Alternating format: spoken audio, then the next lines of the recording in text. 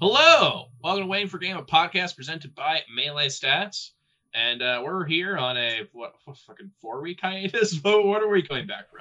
We're coming back from a little hiatus to have a big episode because we got to talk about the Big House. We have not only one of the biggest majors of the year coming up this weekend, but really one of the most stacked majors that we've seen in a long time, right? Obviously, just at the Big House are always the big ones, but really it feels like these past couple of years, like post-pandemic, that these majors are getting more and more people from not only the top 100, but also just like throughout regional PRs, throughout just like a lot of hidden bosses. So we are going to see some amazing stories here. We're going to see some amazing players. And to talk about these amazing stories and amazing players, we have some amazing people.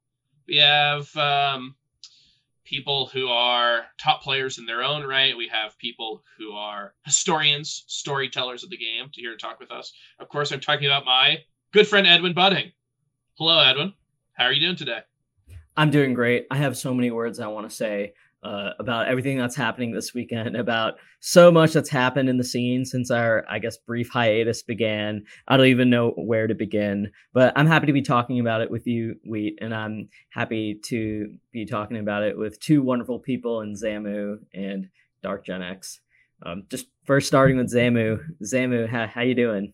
Hi, I'm good. I'm excited for Big House, just like all of us, and excited to talk about video game. We love video game. And Justin, how's it going? It's been a little bit since your last episode on. Yeah, I'm trying to get all those check marks so I can get my jacket. Yeah, I think we stopped at the jacket. It's 50 now. It's 50. It used to be 5. It's 50. We'll get there. But I'm feeling great. I feel like today I changed Melee for the better. And with the release of the Elephant Daisy mod, yes, I think that Melee is going to be on an upward trajectory now. So some could say the biggest release that was related to Melee Online that happened today, was the mod of Daisy, but she is an elephant. Yeah, I think I've been watching a lot of horror movies this month, but I think that was the scariest thing I've seen. It was very unsettling in a way. Very unsettling. Yeah, I'm disgusted thoroughly. I thought she looked great, but that's just me. I guess I'm just progressive in a way that the rest of this crew is not. The elephant never forgets. Before we get to all of this stuff with the Big House, we've got a lot to talk about with the Big House, so let's not talk about elephants any longer. But before we get there, just a quick check-in, because it's been a little bit since we did our episode. What was it? Riptide? Jesus Christ. It's been a little bit since our last episode, so we have a little bit to catch up on. And, if you are someone who's kind of been following Melee, following what's going on, you probably saw this. But for those who haven't, we are partnering with GG this year for the top 100. We're going to do a top 100 reveal. Well, I don't know. Not the whole thing. But we're going to be doing a reveal at the Golden Gauntlet at the end of the year. It's going to be very cool. I'm very excited. We got some fun stuff in the works. And yeah, I mean, it's great to work with someone like GG for this. And I really do think that what it's going to be is going to be pretty amazing. So if you like what we did before with the past iterations of it, I think this one's going to be a great one as well. But speaking about the top 100, it's wide open. Like it's what, October? We're in late October, and yet so many things can change. And if we're talking about events that are really going to set their mark, like make their mark and make big changes to the list, it's got to be the Big House, right? I don't think there's any event more than the Big House each year that like really is make or break for so many people. So we're going to be seeing that. We're going to be seeing a lot of people at the top who have the ability to go further, to move up the ranks. We're seeing a lot of people who could maybe just make top 100 because of this event by itself, just this event alone. Like the power of the Big House in regards to the top 100, I think is barely, almost unmatched. But yeah, Edwin, we've got a lot going on here.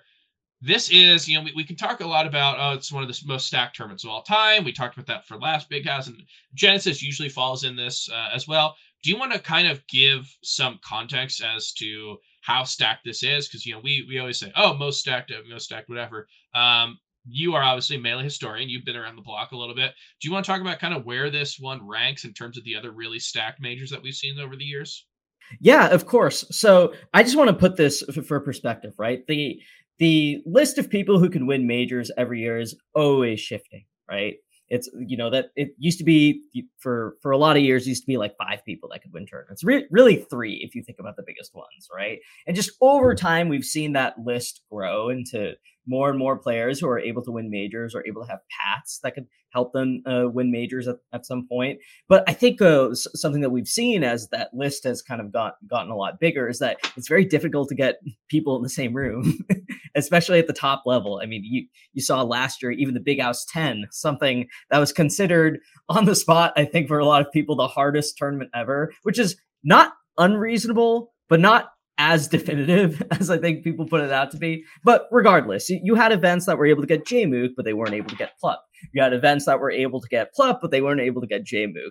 And this is something that we've seen throughout, Melee this decade, right?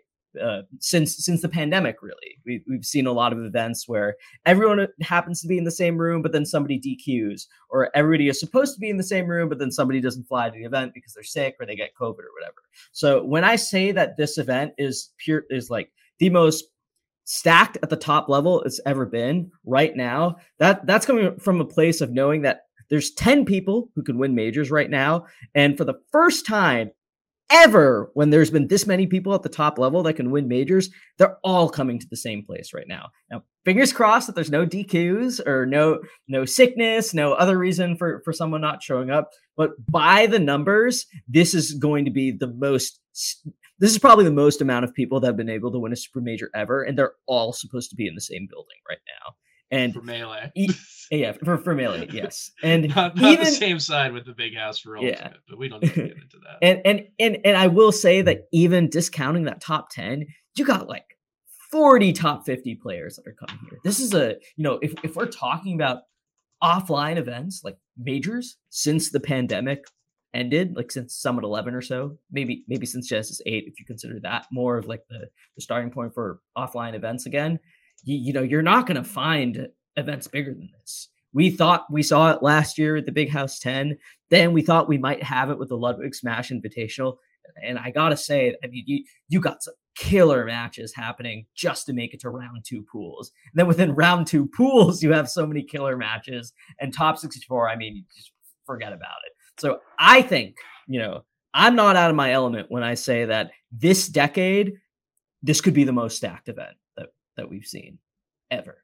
When you take into account the number of people who can win majors, when you take into account the presence of all of them at this event, when you take into account even potential DQs, the depth of talent beneath them, I really think this is a one-of-a-kind event. Perhaps even more so than Genesis when you consider the top echelon. Justin, or DarkGenex, what do you think about this? Where does this event rank in your mind and in recent memory?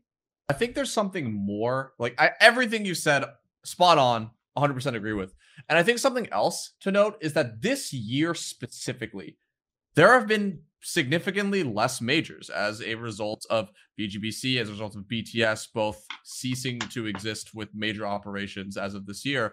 There have been less events in general. So yeah, like in the previous years, we'd have an event with JMOOC and no Plup, an event with Cody and no Zane, etc. But there were more of them. This year, not really that many. Like Plup and Lepin both almost didn't make top 50 activity for the summer because of how seldom they attended events.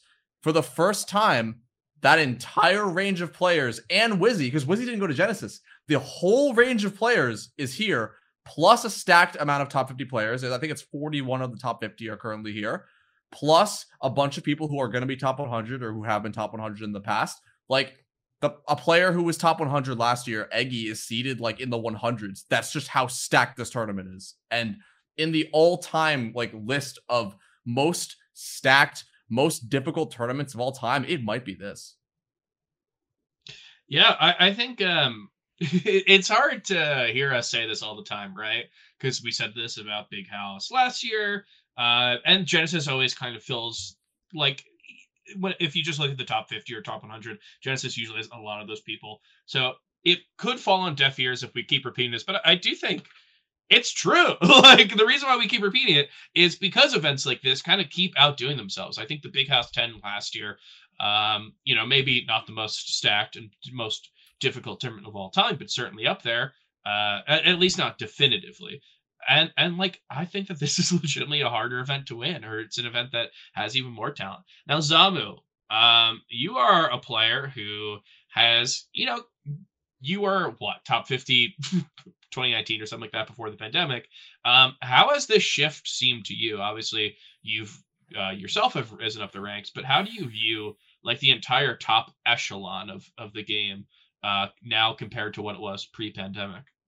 Yeah, I mean there are so many really, really good players, and it's so kind of pre-pandemic. I feel as though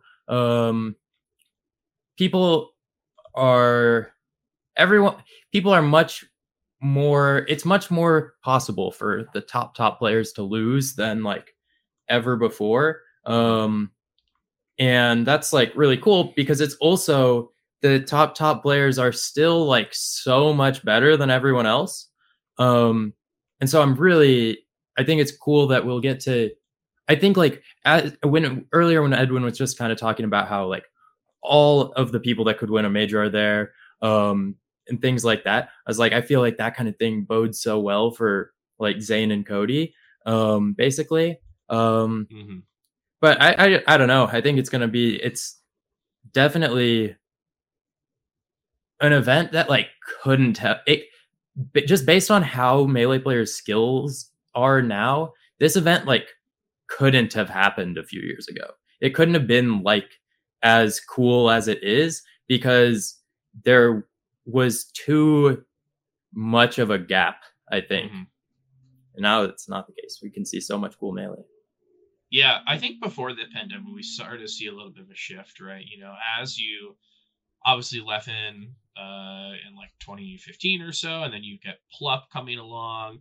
But really, these things all kind of felt incremental, right? It felt like one person was added to the list, and then like, oh, now this year it's going to be Zane who could win, but it really felt like since the pandemic that not only have those players all been able to still pull their weight, I guess the ones who stayed around, but we are just adding people at rates that it wasn't happening years ago. Rollback netcode snowballed Melee skill immensely. And yeah, I think like it took a little bit for the scene to kind of be in a place where we're able to have enough majors. I think 2021 we were seeing some interesting things. I think Polish obviously being a big story, but like in terms of actually who could win, it felt like a pretty normal crew. And then as we get to see 2022, a full year of Melee, in 2023, we're seeing this number like get bigger and bigger. And it might not be like new people necessarily, but it's the combination of J-Mook, new players like that. It's a combination of Wizzy, Plup, like players who are coming back from kind of shying away from the limelight. And I just think like, yeah, what you talk about, we always, the Five Gods, we knew that type of stuff. It really kind of felt like, Ed, when you mentioned this, it really felt like three people at any point, right? And those three people could change, and it was probably Armada and HBox and someone else. But for most of it, it kind of felt like there's a very few, like the list of people who could win was very short. And now, I don't know. I think I could see Wizzy winning this. I think I could see Plup winning this. Like Leffen, fucking HBox, he's got a hard path, but he can make it. I think Mango can definitely win with his path. And then like that's not even counting the people who have won these big majors, right? So it's definitely something that we haven't seen before, and I don't know. I hope we get to continue seeing this. This is obviously a special event, and it will be a special event anytime this happens. But I do kind of hope that this feeling of everyone is here in the top 10 is maybe not as special. I hope that we get to see that a little more, because the idea of like 10 players who can win a major all being at one, I think that should happen more than once a year. And hopefully we're able to see that happen. I do think that there's a lot of reasons why it might not happen that get into the bigger socioeconomic problems, but we don't need to dig into that too much.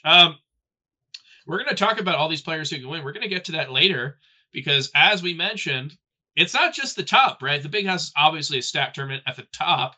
Some of them probably, the most open field for any super major ever. But in addition to that, we are ripe for upsets here. We're going to see some Cinderella runs. We're going to see some crazy stuff happening here.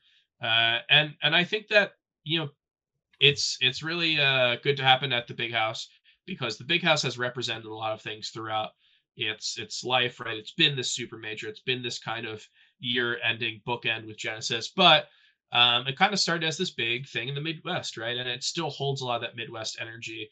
And Zamu, you mentioned rollback. I think rollback's amazing, but it does kind of like obscure regionalism, the ways that it used to be before the pandemic.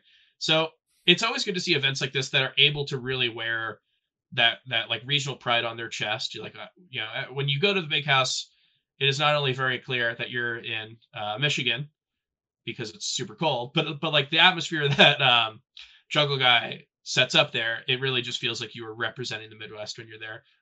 So talk about players who are representing the Midwest.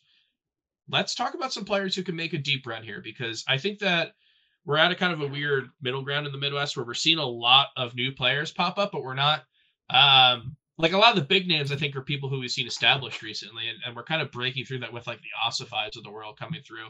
So Edwin, do you have any eyes on like a Midwest players, or like any people here who can make some big runs, make some upsets, and kind of do what Ossified did at like Riptide when we all called it?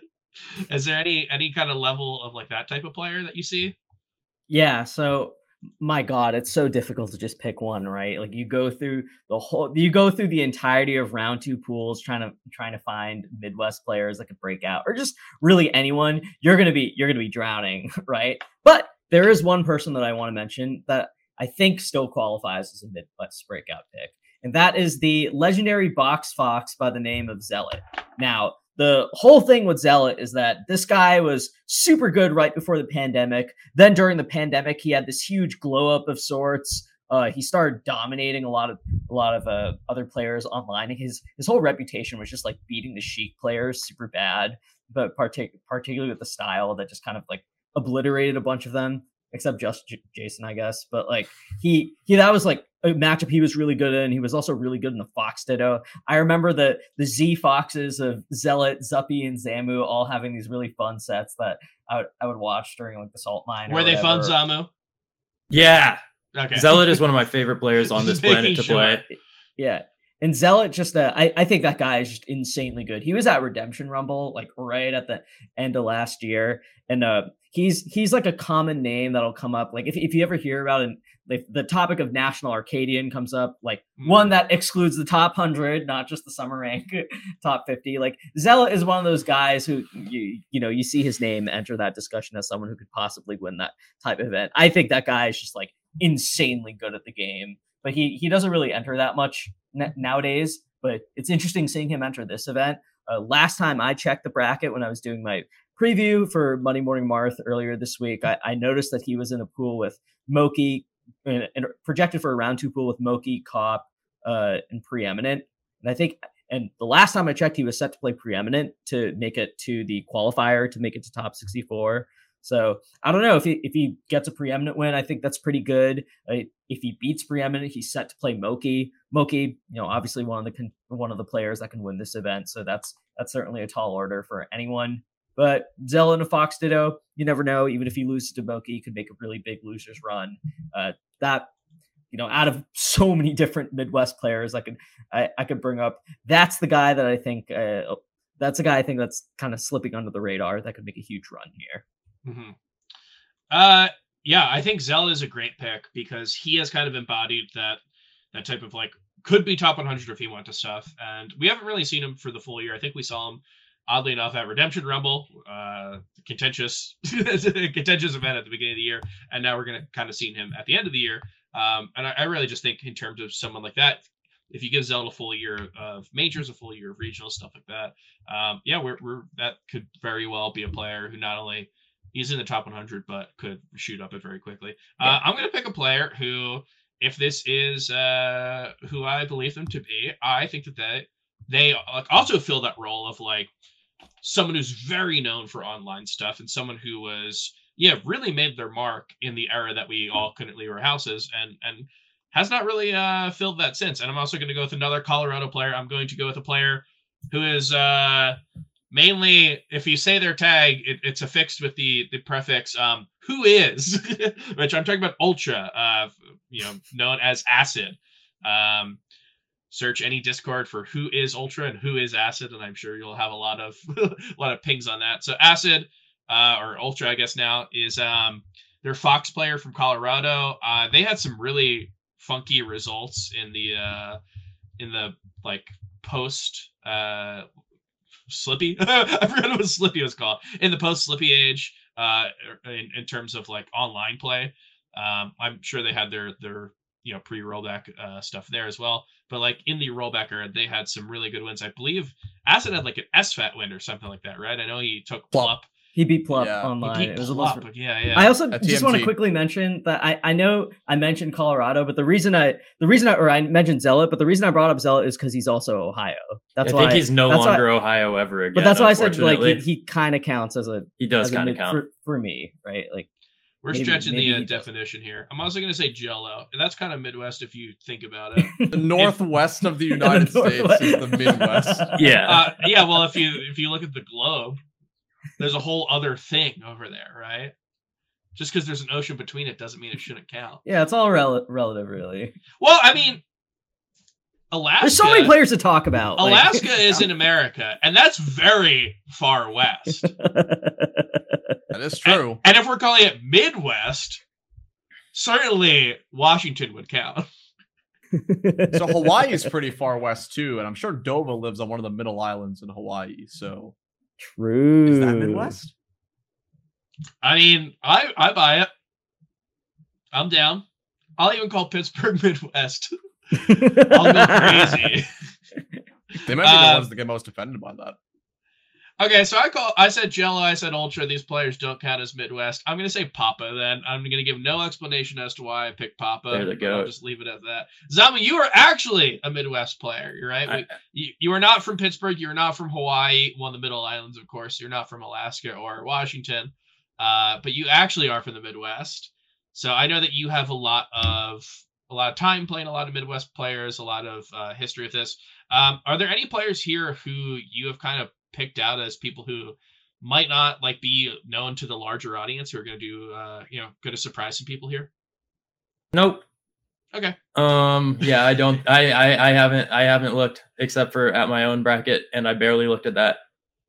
I might surprise people though. I have a good bracket.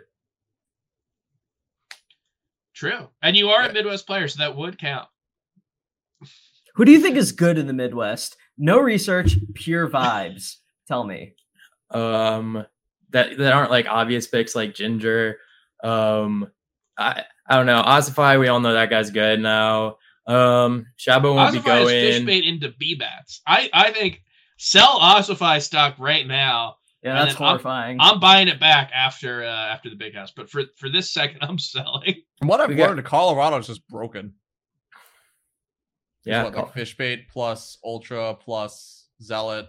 Yeah, if any of them ever go to things. Yeah, Fishbait's whole thing is that like he goes to an event and beats like Mott Money or whatever, then he disappears like a ghost for a while, then he comes back and then like he might lose to like Alberto or something, but then he like returns again to defeat Chem or whatever before disappearing again for like 4 months. Fishbait, that guy is I don't have it. I don't understand him. He also had that like huge Genesis run right before the pandemic. You guys remember he beat like Null and Kalamazoo or something? Like that guy's crazy. Also, not a Midwest player, but yeah. So this is actually the Colorado section. God damn it! Well, Colorado's. You might as well accept them. I should have never brought up Zealot. Why did I bring up Zealot? I was so excited to bring up Zealot because I thought I could sneak him by because of his Ohio association. Now we're just talking about Colorado. Oh my god! All right, I'm sorry, listener of this podcast. We're talking. There's a lot of good players at this event. Who's your favorite player from Colorado? Zealot. Okay. Zealot. I mean, you could. Zealot's probably in my like top 5 favorite players. So that's an easy pick. Let's spend the next 30 minutes talking about what happens if Cyrox comes back. Oh, that would be sick. I think that would be. There's definitely a bunch of Midwest players going to this event, and I do not think like there's anything crazy that's going to happen with Midwest players. Unfortunately, it would be cool. I'll gladly be happily surprised. It feels like some people are kind of primed for interesting runs, but I think you're right. For the most part, Midwest is kind of this thing where like the players who are going to do well at the big house, we all know. They're all known on the big stage, even like the Ossifies of the world, you know. I do think that there's not a lot of people who are going to have like a huge breakout. You have some people who I think can confuse people in terms of like, you know, like David. I think David is a player who not many people know about. I think last tournament beat Butter Donkey. Yeah. Well, David has a bizarre arc. It's like he dedicated so much of his time in Melee towards defeating the great evil of Jigglypuff until it suddenly just. Different. That's David, a different yes. David. That's NC David. That is a David who defeated a lot of which David his are you life. talking about? Butter Donkey, the Marth. Oh, the right. No, that he's guy, seen that it guy. pretty well here. I mean, he's That guy's had. pretty I good. think his last event was defeating O'Reilly to win, and the event before that was defeating Blue to win. So it's like definitely some pedigree there. But it's just like, yeah, I think my pick with David is, if you don't know him, Edwin Budding, then a lot of people wouldn't, and then he's going to confuse a lot of people. Free Balloonda has had like a sneakily good year of just beating up only people in Ohio, and he's actually Ohio. He's not like used to live in Ohio, now in Colorado. He's an actual.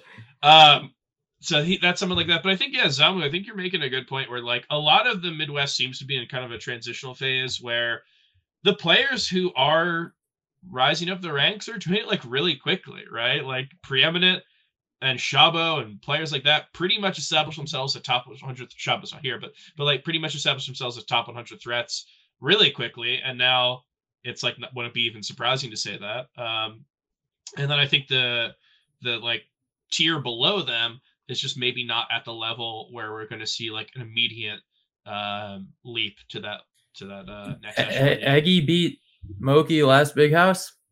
Yeah. Real? Genesis. Genesis. Oh, okay. Genesis I was so Genesis proud of 8. myself for like knowing a result from an event, but I didn't.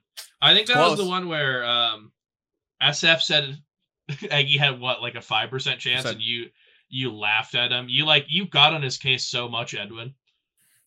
I think I told him it was cursed, and I didn't want to think about it anymore. I thought it was. I was like mad. In my mind, you called him some names that we can't repeat on the podcast. Anyway, Justin.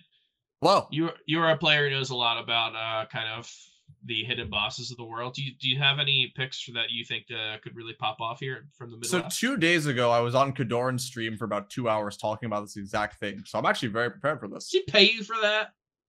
No. You should get like 30% of the subs that he makes from that time. That would be pretty fun. I'd be down for that. But you did say Midwest specifically, because a lot of my hidden bosses or people who I think could make pretty deep runs aren't actually Midwest players. There is one person I think that it's hard to say if he's a hidden boss or not, because like most people don't know him, but if you're active on Twitter and follow at Etost, you know who he is.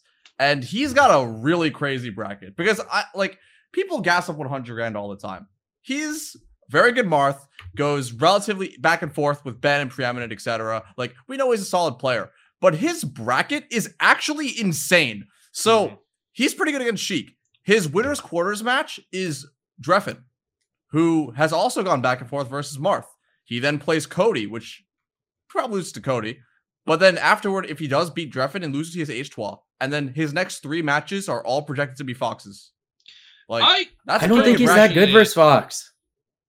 Ooh, let's get into this. This is spicy. He's fine, but like as Marth, like he's fine versus Marth, but versus Fox, but I don't know that he's like that kind of Marth.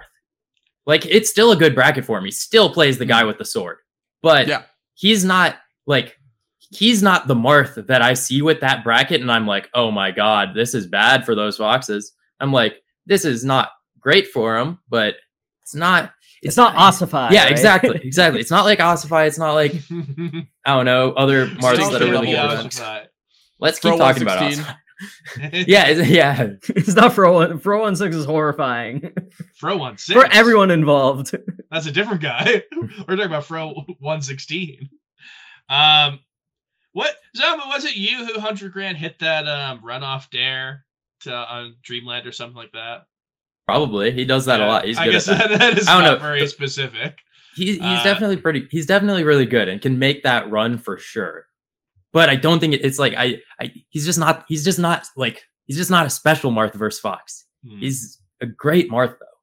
How's he do versus DK? probably terrible. I don't know. That's how I imagine everyone does versus DK. Because before that, in order to get to if he loses to $100,000, Dreffen, he does play Mo. In order to get to $100,000, well, I'm saying, yeah, you said he plays Cody. I'm saying he plays the winner of Cody versus Mo, and I'm just going to float out there that we don't know who's going to win that.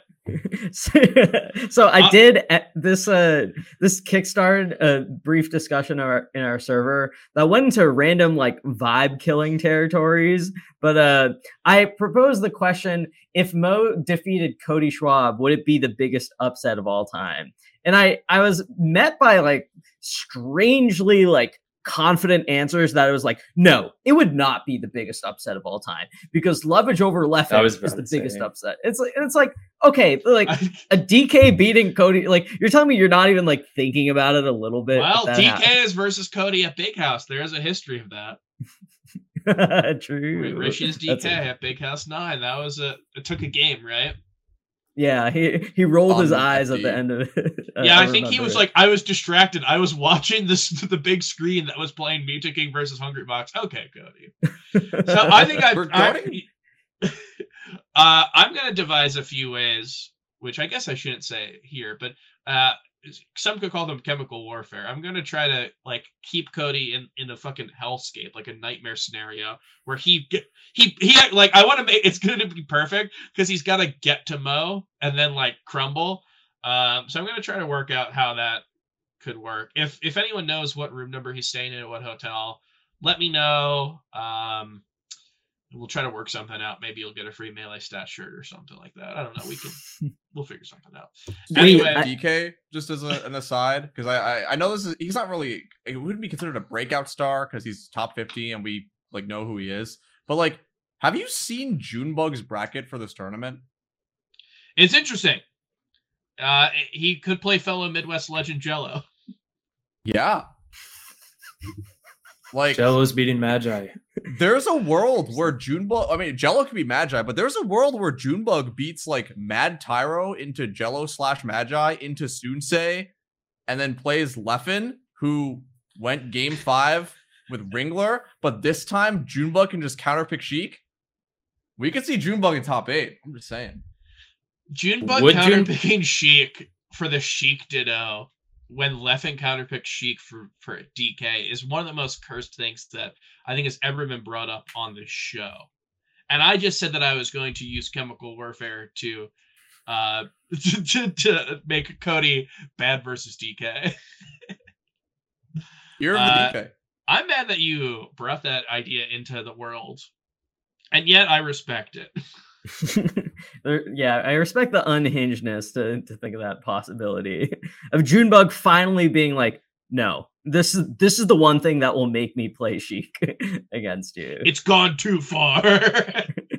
Yeah, I will say I think the section of bracket with like this is a little deeper into top 64 and people that could make it there. I think that section of bracket with like Moki, Polish, Wizrobe, Fiction, and to bring this back to the Midwest, Flash. I think that is like the chaos part of the tournament. Yeah.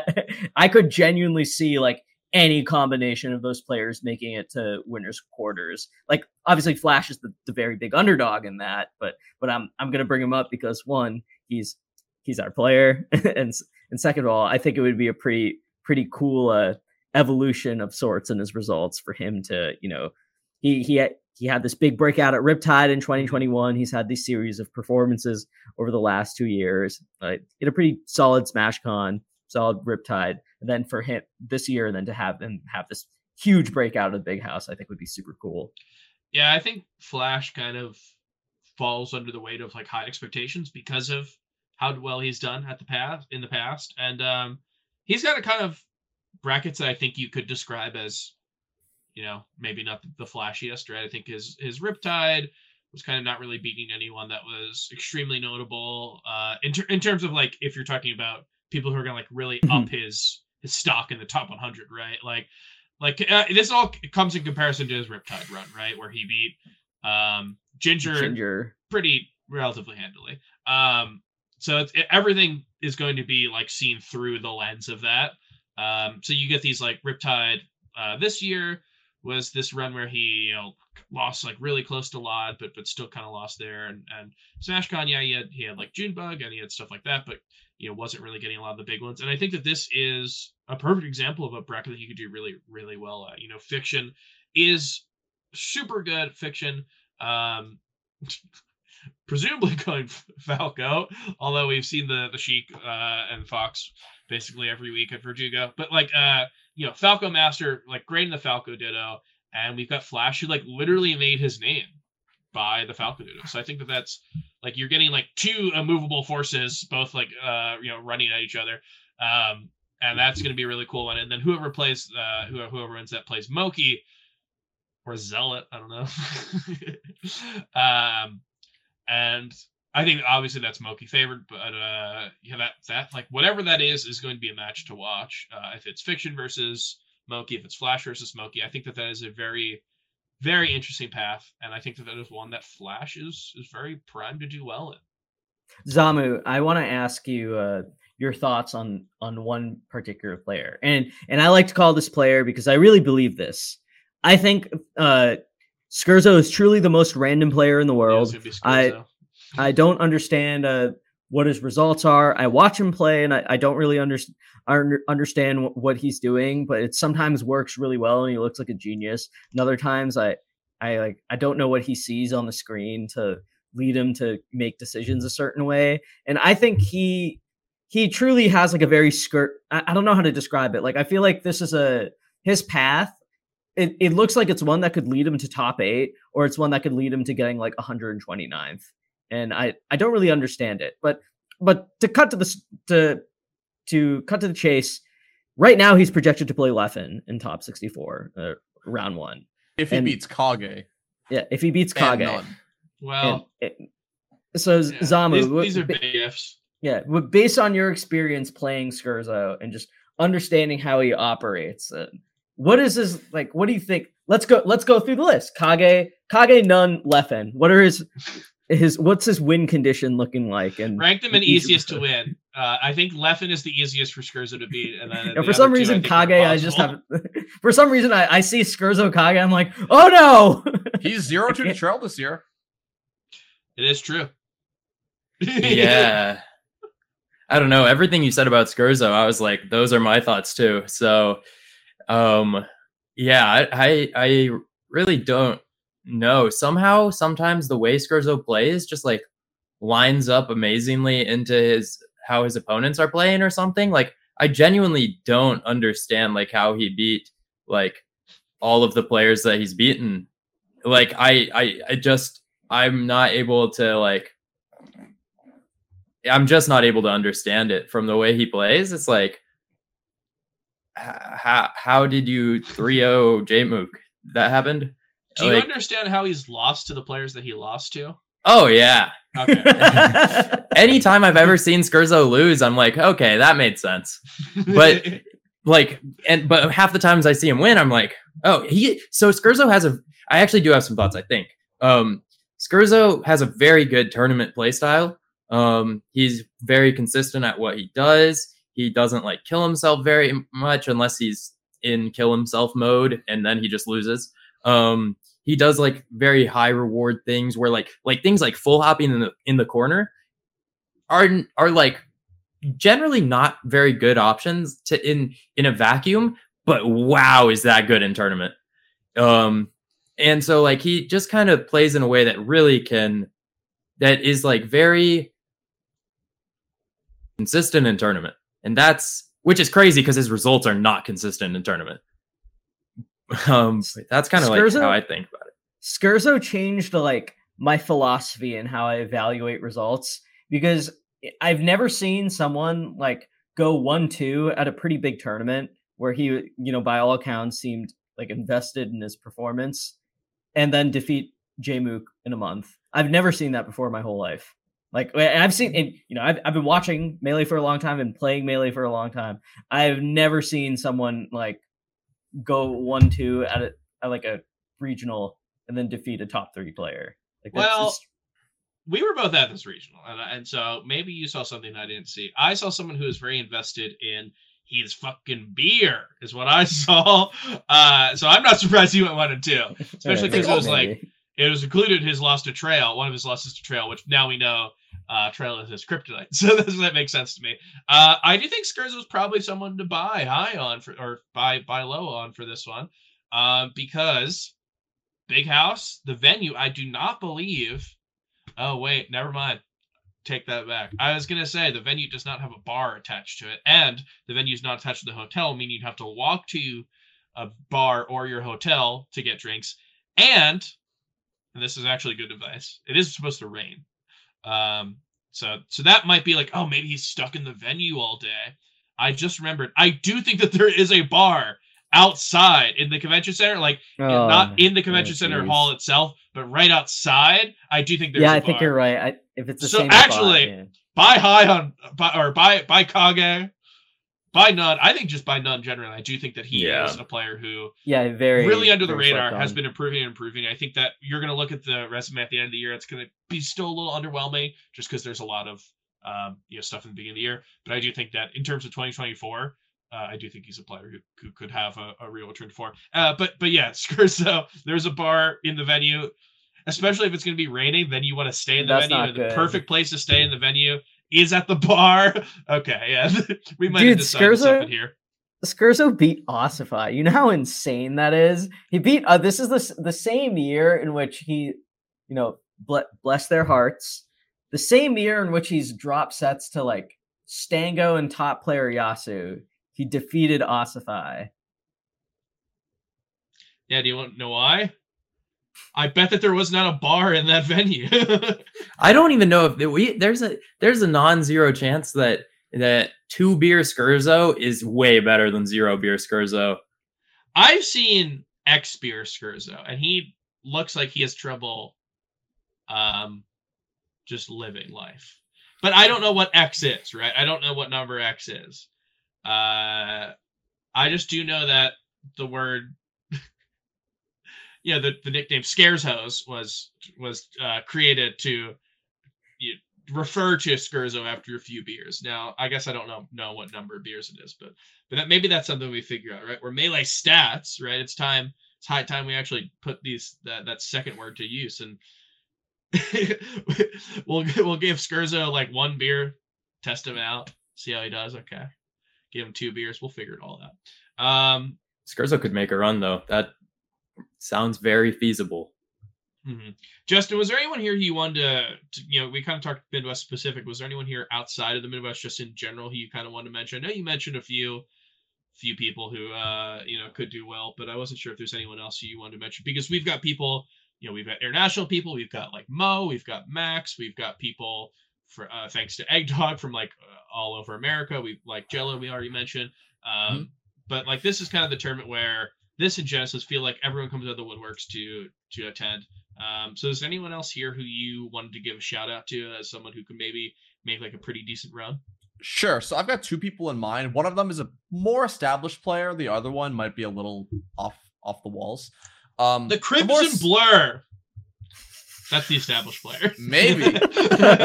Maybe. Dude, never forget the Crimson Blur defeating Vaccine. What Michigan calls the biggest upset of all time. Yeah, y'all are talking about theoretically Mo over Cody. Yeah, I think the Crimson Blur defeating like Armada's favorite player from Michigan is genuinely favorite player, from Michigan. Let's be clear. It's not his favorite player from Michigan. Yeah, it's his favorite player, full stop, who is from Michigan. It's genuinely astounding that Blur defeated Vaccine. I didn't. Blur defeated Stab like a week after Stab defeated SFAT, right? Isn't that something? Yes, something like that. Let's not spend any more time talking about Blur. Justin. Oh my God! If Justin picks Blur, I'm gonna kill. Wait! Really quickly with Blur. This is the last thing I'll say about Blur, and then we can move on. It's just very important. Right now, he is seeded to defeat Juggle Guy, and I believe it will technically be a rematch of their legendary camera match where Juggle Guy 2-0'd him and didn't give player cameras. Surely this is going to be a money match, right? Like, so even if it's not them who puts the money up, surely there's going to be money on the line, right?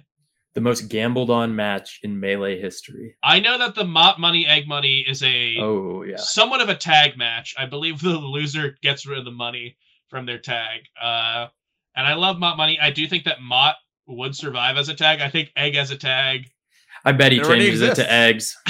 Egg as a tag already exists, correct. Egg lowercase though. So we've got something there. Sorry, Justin. Who are your two players? So my 2 players. The first of them is currently not top 50, but has been in the past. And we know he's pretty good. Lunar Dusk. We know that he got top 50 last year. Pretty quiet first half of the year. Very, very good path. Like for context, his path is Slow King, who number 1 in Iowa, number 2 in Iowa is Maple and Ices, who he plays a lot, so he's got some experience, but Maple's beaten him a couple of times. But I think Lunar is just overall pretty good versus Spacies. He beat Magi, I believe 3-0 at Shine 2 years in a row, if I'm not mistaken. 2 years in a row. So assuming he beats Slow King, he has the winner of Swift and Inky, which are both incredible draws if you play Ice Climbers. So he's currently like seeded to lose to Swift/Inky, but I think he'll beat Swift/Inky, and in a combination of that win plus Sunsei at Gamo plus Magi at Shine, probably locks himself in the top 50. So look out for Lunar Dusk. He might make a pretty good run. But I feel like most people would consider him to be a player who can make good runs anyway because he's already been top 50. So I'm going to bring out my wild card pick because I feel like this is a player who no one really talks about pretty much ever. His bracket isn't even that like incredible. Like his bracket, he could beat. He's seeded to play Flash in winners. He could beat Flash. And I know this is heresy because this is the Melee Stats podcast. Mm-hmm. But I'm talking about S-Deems.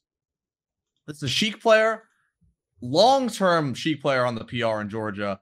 But if you look at his results recently, like Cobalt has been doing incredible in Georgia. Like he maybe could be J-Mook, honestly. He's been doing crazy this year, beating like Mech, beating Joshman, etc. But S-Deems has low-key been putting up a pretty solid amount of results while not leaving Georgia. He's beaten the Swooper twice. He's beaten Panko at 2 different events, right? Yeah, at 2 different events. The Swooper drove down or flew down to the Lookout, and then he also beat him at Tipped Off, where Swooper got double eliminated by Georgia, losing to Dusk and S-Deems. But S-Deems is beaten. I don't know if he's positive on all of Georgia, but I know he's like pretty even with Panko, taking at least like 6 or 7 sets. And I think that it's just like he's got a very good matchup spread. Like Georgia has a bunch of really solid players of different characters. Cop on Peach, Panko on Pup, Dusk on Falco, like Ostentatious on Sheik, Audrey on Fox, etc. And he does well against all of them. And I feel like for an up-and-coming Sheik player, there's normally at least 1 or 2 problem matchups like Ices or Fox. And he just doesn't have that. And the combination of that with beating a couple of top 100 players without leaving his region and getting a Falco as his first match, like top 100 match in winners, could be upset city. We'll see. I think S-Teams is a great pick because he is someone who I kind of think like Balloon Day has no talk around them, right? But the results are there, right? You know, like there's definitely players who are talked about and probably have higher highs and you know are higher potential highs, who literally like just don't have top 100 wins. I think that there's players like I think people talk about JCam way more than they're talking about S-Teams, and if you look at it, I just think that S-Teams obviously who has the ability to play more top 100 players, but like has wins that like a JCam or a JCam level player just doesn't, and S-Teams kind of goes on the radar. Yeah, I think that's a good pick, especially considering Flash is very good and has I think like a pretty good set record versus Sheiks, and yet the sets themselves are like the classic, supposedly classic, apparently classic Flash sets where he like wins in a nail biter game 5 for some reason. I don't know why Flash has been doing that every set this year, but he had that like close set versus Dreffit, and then he had a really close set versus Ice King. These are both at the Ohio Melee Summit. So yeah, I think that, you know, you get a solid Sheik player in there, and I don't think that it's necessarily an easy matchup because I don't think Flash is an easy matchup for anyone. But yeah, that's a great pick because I don't think a lot of people will be picking that. You also brought up Ice King. Sorry, just because I don't know how this didn't cross my mind. for a Midwest breakout. I don't know his bracket. This is just off rip, but low key, Ice King has been doing like pretty well in the last couple of weeks. Like, yeah, he did SE, super well. Good at the Ohio Summit. Yeah, beat Real Thing at Ohio Summit too. Like low key, I don't know if like top 64 per se, but I feel like Ice King is a player who maybe in a year or so could be a top 100 threat. Just putting that out there. Yeah, a top 64 right now is very difficult just because the talent there. But yeah, I think that's a cool pick. Speaking of players in top 64, Edwin, is there anyone that you kind of wanted to pick out?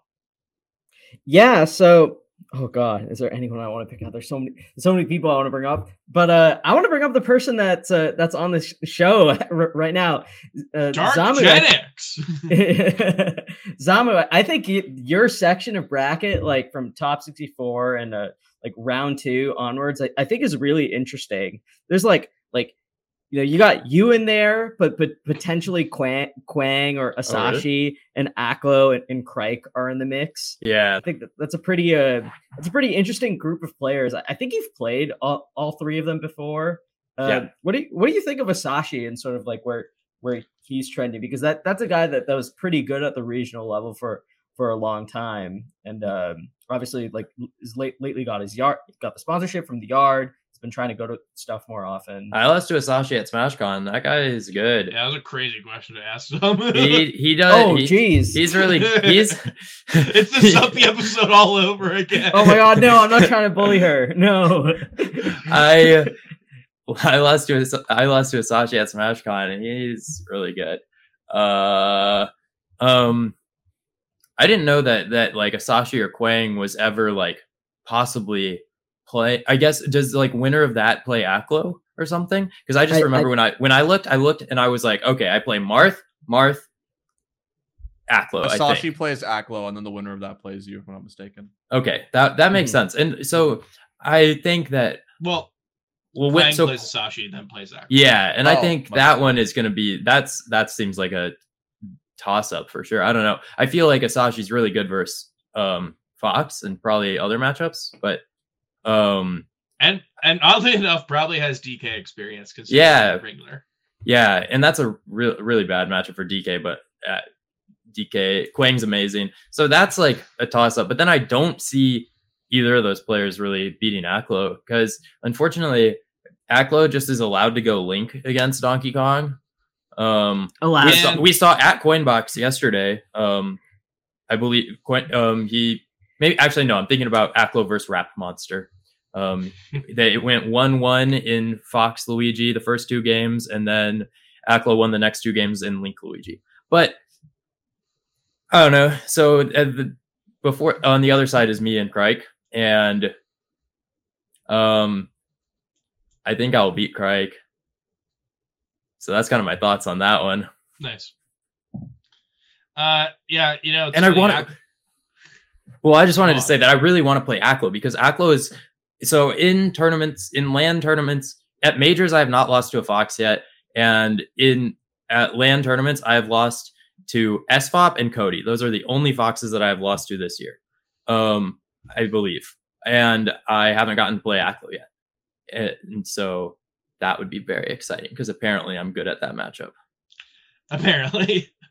What do you think about Aklo and the Fox today? Do you have any thoughts? I really like the way. Any secrets? I really like the way he plays. I think that he, I don't know. He's just really good. He's gotten so much better. I think I used to not think he was very good at the Fox Ditto. But now I think he's quite solid at it. He's become much more comfortable. I think that it is wrong to not play grounded as Fox. Like I don't think there's at least in basically every single matchup in the game, I do not think you can like reasonably argue that like you should be most of the time on platforms. Platforms should be like a thing you use based on being on the ground. And I think Aklo has kind of skewed his play more to like the platforms aid him being able to play the game on the ground, as opposed to before. I think he was like really using the platforms a lot. And I think that I'm just generally a player that is willing to ignore it when people are just like doing nothing. And so I think I used to be really good versus like Acklo's style. But now he will play on the ground and then play like aggressive mix-ups, and I'm like, oh, I can't just sit there and do nothing. So it's cool. Yeah, he's definitely a player who came onto the scene really, really good. And that has just improved since then. It's really amazing to see. Speaking of players like that, Justin, I'm sure you're gonna have a hot take. I'd be shocked if you didn't. But who do you think here's the lowest seeded player who can make top 8? Because we're talking about 10 people who win the tournament, right? And it is one of those things where, like, we've seen super major top 8s, and I'm not going to say there's any free bracket paths, but I'm going to say, like, hey, that one year Ginger made it. He didn't beat anyone seated above him. Like, there are, like, very funny ways that stuff can happen. This feels like one of the hardest top 8s to ever make, because not only is everyone good, like, the top 10 is here, right? And the top 10 could all win, and only 8 of them can make the top 8. Who do you think's the lowest seeded player here who can make top 8? So, I think realistically, like, as in has more than a 20% chance. I kind of already brought up Junebug as a player who can make that run, but that's not a fun answer because we brought him up already, and we've already seen what he does to Space. So, as a player seeded lower than Junebug, who you think has more than a 20% chance to make top 8? No. Saying that Junebug has a 20% chance, but that's like such a big number. Are 20%? You saying Junebug has a 20% chance? I think given the bracket that he's got, yeah. 20%. No way. Such a no huge chance. amount. 20% is like a lot. That means that you think that 5 to 1 odds. If you think that's you're saying that I'll put money on this. Yeah, I'll say Junebug does not make top 8.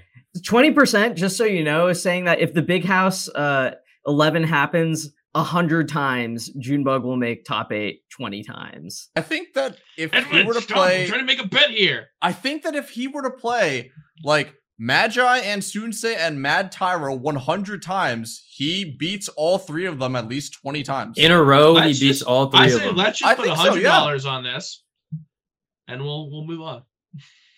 We'll talk. You scared him off, Edwin. Edwin, you scared him off. You're mad because you made a bad bet last Big House, and now you're stopping me from making good bets. God, don't that bet last Big. Oh, wow, was I on the last before Big House waiting for game? I'll tell you after the show. No, tell him. That's all. We've talked about how that's the worst thing you could say on a podcast. What was the chance that Hamza was going to win? 50 to 1, I think, wasn't it? You did that?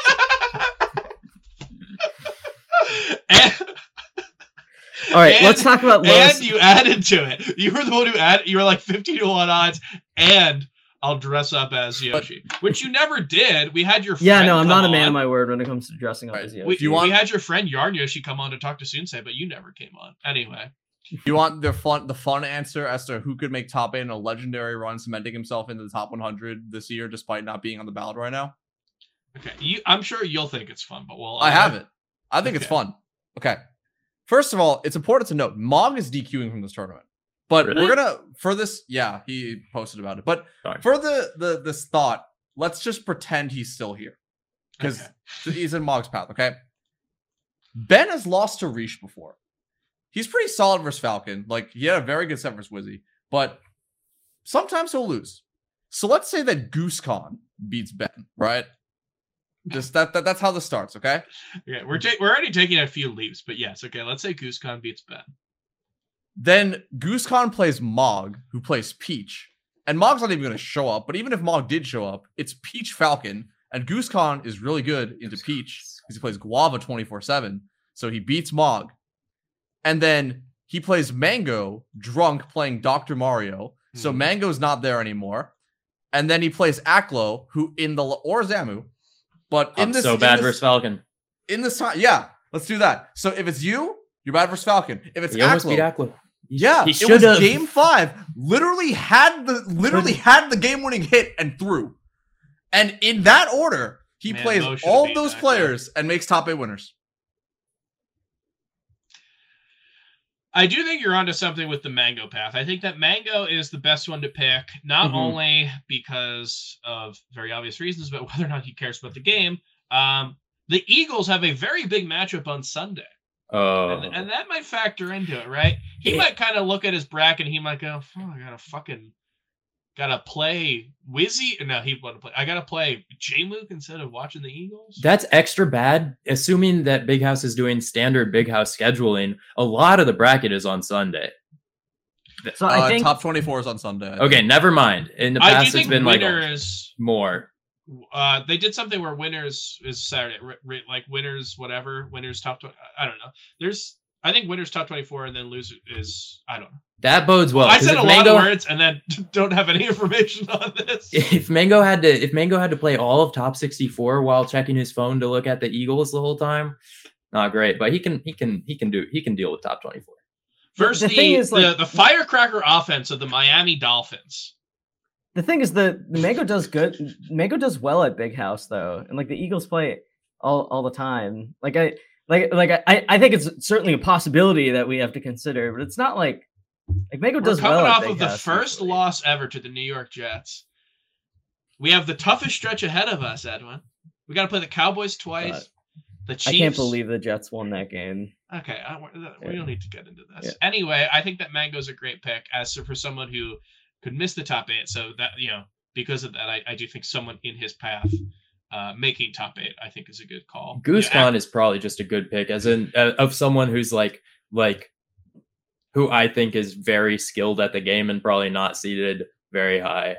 I think the issue we have is that I started with Justin. Because, I would say, who's the highest or who's the lowest seeded player? I don't know, Polish? I would go very conservative, and now I have to outdo GooseCon? Well, I think it would be very reasonable to say what player you think has a 5%, and I think that's a massive percent chance of making top 8 for this. I think that would be pretty reasonable. But also, it's possible that Polish has a 5% chance of making top 8. True. Yeah, I think. Oh my God, Polish versus Craig projected in losers. Jesus, heartbreaking. To really be your own. Well, Edwin, it might come as kind of might not have the same impact after Justin dropped the GooseCon top 8 and the Junebug 20% chance of making top 8. I think we forget about that one because of the GooseCon. But who do you think is kind of a player? Who's the lowest seeded player that you can see making top 8 here? Honestly, in terms of punching potential, how did that come out of my mouth? Just in terms roll of with it, man. Yeah, punching potential. It seems like a good term. It seems like a good term. Yeah. If you didn't say it, we'd be saying it all the time now. Go punching potential. That sounds great. In terms of his ability to score really big upsets, I think Billy Bo Peep is a pretty it's a pretty feisty, high 40s, low 50s. Is he playing Falco or Fox? That's a great question. Yeah, well, Fox I think is the best player in the world. His Falco is probably not. Yes, it's fun playing Falco. But I think I think he has to play Axe, which is very that's a matchup we've seen Billy win. Is he playing Axe before. or is he playing Axe, which is SDJ? No, I think he plays. I think he plays Axe before Axe's matchup with SDJ. Those are both good matches for Billy, I feel. Let me double check this right now. But yeah, he I don't think that's correct. But as far as low seeds with a non-zero chance of doing it that doesn't. I don't know why. Doesn't require a bunch of stuff like insane things happening. I think Billy could do it. Billy has done it, right? Billy has beaten Axe. Am I making that up? I think it was a Bemmy. I think it was the online Bemmy, but he has beaten Axe. He has Panko, and he has been really good at that matchup. He had the worst set ever versus SDJ with the Fishes to begin the year, which SDJ won. But I could still see, he's very good versus Puff. He could still make that happen. And then from there, that's how far are we if he beats SDJ? Because we're in winners. And he plays Zane. Okay, I don't think he'll beat Zane. I was debating. I was like, could I? Okay, I don't think he'll beat Zane. But Zane might DQ or something. I don't know. Maybe when I do Chemical Warfare on Cody, I mess up and I do it to Zane's room too. Or I get the all right, never mind. I guess Billy's not my answer. I take it back. Never mind. It's over. I think Lunar Dusk is a great answer. I think who else would we say? Let's go with Kem. If Kem beats HBox, I think if Kem beats Khalid and then beats HBox, then I think he plays like Amza. He plays Amsa or something. And even Amza if he kind loses, of own him at Trail Invitational. Yeah, but that doesn't mean he'll always own him. True. He could win, but even if he loses, he'd be further in the bracket to make a loser's run. Yeah, let's go with Kem. Sure. Kem I know she's not seeded low at all, but I do think that Salt has a really good shot here. Yeah. I mean, it's hard to watch what she's been doing recently and not say that, right? Like online and offline. Sheesh, oh my, she has been impressing on all ends. Salt Josh is a very interesting. I don't have those two ever played. Is Josh going to the event? I thought it was in Australia. He was in Australia, but they have these things that actually you can get on them and boats. Yeah, they have boats. Whoa. They have boats. You get on it and let it like dry. It's kind of like a car, but it's through the ocean. Whoa. And then it gets you to other places in the world. So that's awesome. The more you know. The more you know, indeed. Yeah, I think that's also like a toss-up. Who knows? That's a really weird one. I think that Cody is going to be pretty difficult either way. But even the scenario where she loses to Josh, Panda's tough. Yeah, Panda's tough, but doable. Kadoran's tough, but I could see that. My God, top 8 at this tournament where there's 10 people who could win. Zuppy? The answer is honestly probably closer to it's probably closer to the like group Zuppy. of players you're talking I can about. see Salt winning that, even though Zuppy's very good for pretty good versus Falcon. Sounds like she has to play against a bunch of foxes. I hedged my bet so hard. I said Zuppy very good, and I said pretty good. Zuppy, you're very good versus Falcon. I'll say it. You almost did it again. My body. I'll say what no one else has ever thought. Started to say pretty good. Zamu, you heard it. My mouth started to make the P sound, and I was like, "What am I doing?" Anyway, the winner of that, presumed set would play presumably Mango. Unless Mango decides that he wants to win and beats Leffen. So that's I think that's a really good path. That's a really dual path. I think if you're going to talk 20%, maybe that's something I'm more willing to give 20% odds to. It's insane. This is going to be such a wild, and I'll say it, 15% chance Zamu makes it. I think that's crazy odds, but maybe 10. 10? We'll do 10. Yeah, but it's definitely possible. I don't know. I've done well at one major ever, and I didn't even do that well at it. So maybe I'm due. Zamu at majors? More likely than you might think. Also, normally at Big House, doesn't someone who's not a top 8 seed normally make top 8 like every year? But I think that happens at like every major, right? But at Big House, I just remember a lot of at Big House specifically, Soonsay having that run, Fiction having that run, Bananas and Absent. I think Absent Page did. I don't remember. Yeah, Absent Page made top 8. Yeah. Usually one player, at least from the top 8 seeds, loses really early, specifically at Big House, and then someone fills that void. So it's more likely than not. I think that the thing that's really difficult about this, predicting this, is that I think in the past it was if you were, how do I say this? I think if you were seeded in the past to they were typically two. It was easy as shit if you were a top 8 seed. I'll say it. I know you're beating around the bush. Back in the day, if you were a top 8 seed, you could sleepwalk to winner's quarters. Now you can't. Yeah, it's so much tougher. This is the future that liberals want. God, we're talking about making a top 8 an event that 10 people can win. Making a top 8 an event where only 5 people can win or 4 people can win is just. It's not comparable. But maybe I don't know how brackets work, and I think this is likely, but I feel because there's so many good players, there's more likely that someone accidentally cleaves an easy bracket path for someone else. Yeah. Yeah. I feel like that can happen. Those are it's crazy. The runs that we've seen to top 8, I think, you can get people who have really, really difficult ones, and you have people who, I don't want to say easy because it's never easy to make a top 8 at a tournament this stacked. My God. But there's definitely very fortunate paths, I guess is the way that I want to say it. Well, let's look a step further from that, because we're talking about the top seeds here, right? And I do think that's very possible for, like, Zane has Axe. He's been doing well, but that's difficult. Zamu Cobalt? HBox Chem is getting talk about HBox Chem. I've heard that. There's like a lot of really, crazy matchups that can happen. Let's just get right to the big thing, right? We're talking about all these players, but let me run through a few matches real quick before we get into the real business. Please do. So my Eggdog teammates, B-Bats versus Ossify. Wait, can you name them all? I have the group chat open right now. Okay. Right. I'd be very impressed if you could do it just off the dome. Chango, like Jello, Wizro, B-Bats, Ober, Egg Money, KJH. More? There's more. Yeah. Way more. There's way more.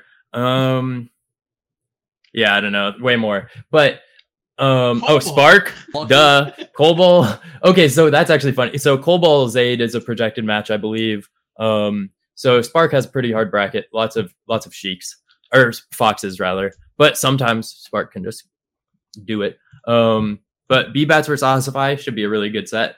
B-Bats has lots of close sets versus Kadoran and stuff like that. He's just amazing player.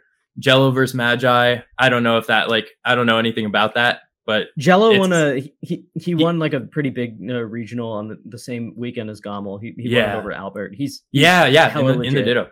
Yeah, Jello's really good. Chango versus Mateo would be a cool match. And then as we mentioned, Mott Money, Egg Money. That will be a tag match of sorts, which is cute. You think Egg Money is good? Will just go to eggs? I think so. That doesn't feel fair. It doesn't feel fair because Egg Money's tag is like pronounced eggs half of the time, anyways. There isn't eggs. I thought you just said there wasn't there. So there's a lowercase egg and there's already an eggs. There's eggs. With a Z. Okay, but you don't say eggs.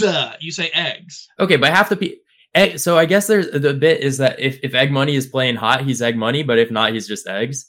But he already goes by eggs. But Mott Money, and apparently, I don't know if this will happen, but it would be really funny is that the winner does add an extra $sign to their tag. But yeah, other than that, there's a bunch of Ober gets to play against Hoborg and then potentially Crudo. Kind of a Florida match. But yeah, there's a lot. There will be a million cool Eggdog matches, but those are some cool ones. Ober, the new number two in Chicago. Over Scherzo. Is Scherzo ranked? Scherzo's 3, Michael's 1. I did see Michael was 1, and I was like, that's cool. It's also Chad to not go to this tournament for Michael. He's had a pretty decent year, and yet it really just goes to show you, as stacked as Melee is, as stacked as these tournaments are, it's really insane how many good players just aren't going to stuff. Anyway, regardless, let's talk about the players who are here, because we've got 10 players who we can win. I think you can even throw in, we've got more players who could, make really long runs. We've got players who Kadoran and Aklo have beaten, like if you give them all the people they've beaten, that is like a path to a major victory. Like it's not only the 10 people we talk about, it goes from there. But let's talk about the actual top of the bracket here. Because this is kind of where we get into it, right? This is the big talk. So we've got I think one of the most striking things here is Moki, right? What do you guys think about Moki, a player who not debuted, but like had his highest showing ever on a ranking, top 5, and now we see him. I believe is he the 10th seed at this event? He's 10th seed. Yeah. Yep. That is crazy. If you look at everyone else, like we talk about the 10 players who can win, I think that is like such a tough draw, because Wizzy versus Moki to make top 24 winners side is an insane match. Like Leffen has soon say that's obviously something that he had trouble with last year, so that could very well be trouble as well. But I think that there's like it's really tough to find a matchup that early that is more of a heavy hitter than Wizzy Moki. Yeah, what do you guys think about Moki? I mean, HBox Omps is in the same is in the same round as well. Perhaps this tournament is stacked. Perhaps this tournament is stacked. What do you guys think about where Moki is right now? Because I think this is probably the lowest scene that he's got an event in probably a year, if not longer. Justin, what do you think? I think Wizzy's a hard draw. I mean, their set of Riptide, like he had a lot of good moments in it for sure, but it's just a hard draw. Like if you were to ask Moki, probably like would he rather have Wizzy or HBox or Amza? I'm pretty sure he never picks Wizzy compared to those two. Like it's just there are a lot of players that would be easier for him to play than Wizzy. Not that he can't beat Wizzy, he very clearly can. But it's just a hard first draw. And when the first draw is hard, it just gets harder after that. Like, I don't know. I like maybe his time has come. Like maybe this is the one that he finally takes a major. We saw it last year. Like it's to say that Moki can't do it or he can't win a major is insane. We know he's going to win a major at some point. I just don't know if it's Big House. This is the hardest tournament potentially of ever. So it would be the coolest one for him to win. It would be, right? We kind of did this last year. This very not to say it's going to happen again, but we did this whole song and dance being like, yeah, Amsa can win, but it has to be this and it has to be this, and like we kind of picked like a perfect matchup or perfect like bracket that Amsa would have to have. And I think that like we've done the same thing on this show to talk about kind of the perfect bracket that Moki would need to have. And then sometimes you have people who just go against that perfect bracket, right? And they just do it despite the fact this is like way further from what I would consider the easiest bracket for Moki to win. And then even then, I do think that there's always a chance with players like this. Wizzy's particularly interesting because we just haven't seen a lot. We don't really know what Wizzy has to offer. He's looked amazing, and then he also did lose that set to SDJ. But that was a tournament that had Beat City, so maybe we don't really care. But it's just like the very few data points we have show him to be this absolute monster. So it's going to be a really tough one to see. I know that Wizzy, has this kind of like interesting. Actually, Zamu, what do you think about Wizzy versus Fox? I think like the historical data is kind of a little all over the place. But I'm just wondering how you feel about him in the matchup. I think that Wizzy is so good at what Wizzy does. And I think he might not even be that good versus Fox. But it doesn't matter because most of the time, the Foxes just have to be so clean to where even if generally they're like outplaying him in the matchup, it just doesn't matter. And so you have to not only outplay him, which is not necessarily as hard as it like should feel for like a player of Wizzy's caliber, but the issue is that it just doesn't matter. It like you can be kind of consistently outplaying him. He has lower openings per kill, and that is so relevant. And he has low. Wizzy exemplifies the main advice that I give anyone that is trying to improve at Melee. The way to get better at Melee is to kill the opponent, is to take the opponent's stocks and not lose your stocks. And those are the things that Wizzy is best at. His punish game is so good and his defense is so good. So he's just amazing. And like he's amazing versus Fox for weird reasons, kind of. He could lose to Foxes that are playing absolutely incredible, but he won't. One of the things that matchup makes, or one of the things that is really just about that matchup is obviously that these two players both have the ability to win the tournament, right? We keep talking about that, but there is a streak.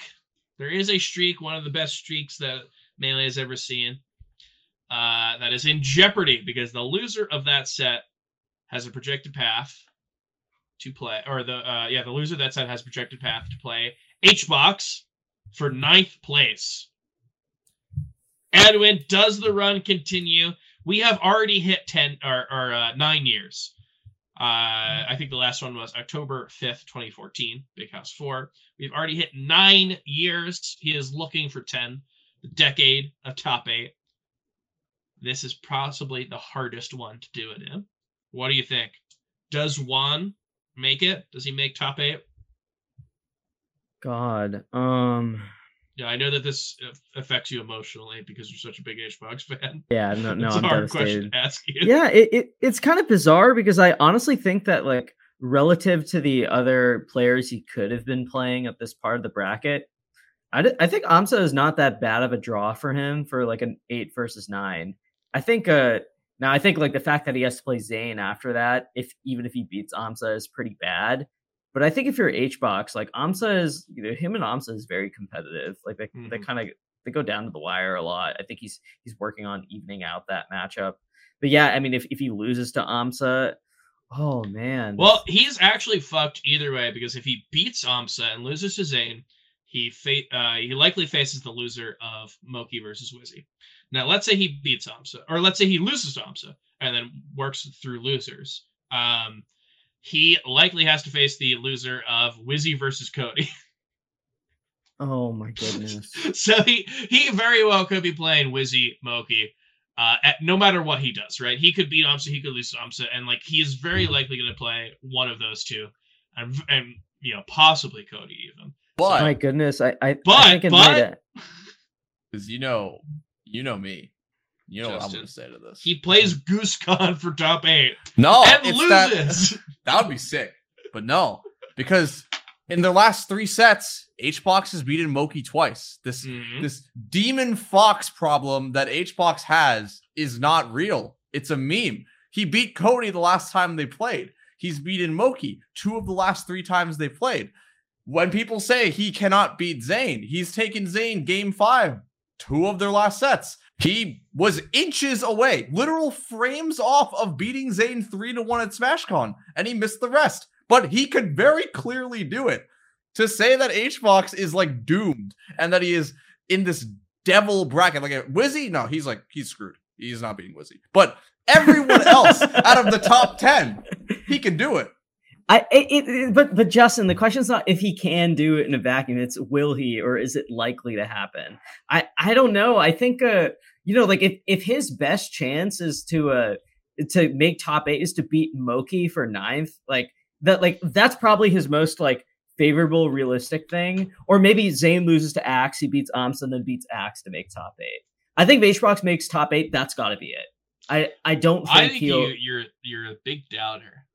Yeah, I'm Big Juan is one of the most dedicated men in Melee, right? He is a person who has this type of drive and confidence that we rarely see from other players. And that drive and confidence used to be for winning tournaments. And right now it's for making top 8. I really don't I'm going to say he beats Wizzy to make top 8. And we all go, what? Right? We all see that he's about to play Wizzy, and we go, it's over. The streak is over. Guess what? Evo 1 pops back up, beats Wizzy 3-1, immediately loses to whoever he plays. For 7th place, immediately loses. He's out of there. I do like the I do think that it's just correct that when HBox does really well or surprises you, it usually does come out either in a very stupid way or when there's no reason for it to happen. So on that note, I guess I can kind of buy into him just suddenly 3-0ing or 3-1ing Wizard out of nowhere and then just immediately losing. Well, the immediately losing part is important because he just had the best run of the year last term he went to, right? It was SmashCon. He got second, like Justin said, nearly resetting on Zayn. And it's like, well, if he does well 2 tournaments in a row, that's a trend. And suddenly we have to talk about his HBox back. And yet he has not operated like that this year, right? So it would work better for HBox if he beat Wizzy to make top 8 and then just suddenly lost to like Mango, or I guess not Mango, lost to Kadoran or whatever. Salt, maybe. Yeah, I think that's going to be an interesting thing to look out for is the top 8 run. Edwin, do you think he's going to win? What do you think about HBox's chances to win at all? I know that he has a really difficult path to even make it that far. So earlier this week in my column, I did kind of rough overviews of ranking the players and how likely I saw them to win the event. And I think my bottom tier is like, okay, I'm actually looking at it right now. Yeah, it was HBox, Amsa, Plup, and Moki. I think have like they have chances to win the event, but I think those 4 it's significantly lower than the people above them. I think just my perspective on them. If I can just kind of go bullet point by bullet, or just like quick bullet points for each of them. I think HBox is just like his matchup spread in the top 10 is really bad by the numbers. Like long term, like if you look at his like last 5 sets versus like each of these people, and just see kind of how his rivalries or dynamics versus each of them are trending, I don't think they're very good. I think his focus is clearly not on competing this year. Maybe that changes for the big house just to preserve his top 8 streak. But if we're talking about chances to win the event, I think he's pretty clearly near the bottom. We talked about Moki having a really difficult path before. I think Amsa's got it. That, I mean, in general, I think if there's like 3 people that you need to dodge or like need to change something fundamental against in order to beat them, I think that really hurts your chances of winning the tournament. So I think like one thing that these players have in common, except for Plup, I guess, is that like if they, it's kind of like a version of like the HBox Armada rule, where like if you lost to both of them, like, or if you didn't have a chance of beating at least one of them, you're never going to win a major. I think to have 3 of them in a bracket is like quite hard. And I think each of those players have 3 of them except Plup, but I don't think Plup has any like particularly favorable, like amazing matchups within the top 10 other than like maybe Wizzy, or I guess Wizzy. So I think those 4 are in the like doable territory for winning the event, but I think they're significantly lower than the other people attending. Who do you got winning? I got Zane. Oh my god, of course you do. I think Zane, Cody, and Jmook are like the same way that I mentioned that group before of like who I think kind of needed the most breaks to win the event. I think Zane, Cody, and Jmook, I would take one member of those 3 over the field, like probably like a slight margin. And this goes back to something that Zamu mentioned earlier, which is that I think that like while the range of players and like their ability to upset each other is certainly like bigger or more, or those kind of ranges intersect a lot more today than they used to in the past. I do think that like I still think that the ranges themselves, in terms of like where like if you put the ranges of like possible results for like all 100 players or all like 1,000 players at this event or whatever, I do think you can still like cluster people like pretty concretely. And I think that really shows with people like Zane, Cody, and Jmook. I think those 3 are like, if we're being real, like the real contenders to win the event. And that's not like discrediting the other 7 of the 10. I think this is still a really stacked tournament. I think any of those 10 could win. I'm not going to make the same 50-1 mistake that I made last year. But so I want to be clear. Like I think any of these 10 can win, but I think within the 10 there's like 3 very, very certain like or like 3 distinct favorites, even if it's not necessarily a big gap between them and everyone else. It's just one that's noticeable if you look at their projected bracket paths, if you look at their set history, just kind of how they're trending as players. So between Zane, Cody, Jmook, I'll probably go with Zane. I just think he's really steady. A Jmook believer in October 2023. Wild. Anyway, condolences on Zane for losing the big house. What's your record on predicting his wins this year? I'm like, I haven't gotten the only major I've predicted correctly was it wasn't even in my column. It was on the show. And I said Cody would win major upset. I've gotten every single Which other feels like wrong. Of all the ones to pick. Yeah. It's like, it's like cheating. Obviously it wasn't an easy victory, but yeah, that one feels like kind of the easiest call to make. So condolences on Zane for the curse of Edwin Budding. The curse of Rob. I don't know why. It's just like it's like the moment Budding. I'm like deliberately going with the safe pick, and it's still not. And every time you've been you've been punished, and then when you get a little kooky crazy is when Zane wins. Zamu, what do you think? Obviously it's really tough to pick anyone who can win, but who do you see here? I would love 11 win, but I am going to go with Cody because I agree with Edwin that like, I think it's like Zane and Cody, and then Jmook is like a tier below that, like a relatively significant tier below that, but the tier below that is just even more significant of a drop. But I feel like it's a little, I feel as though Cody and Zane are a notable amount ahead of Jmook, kinda.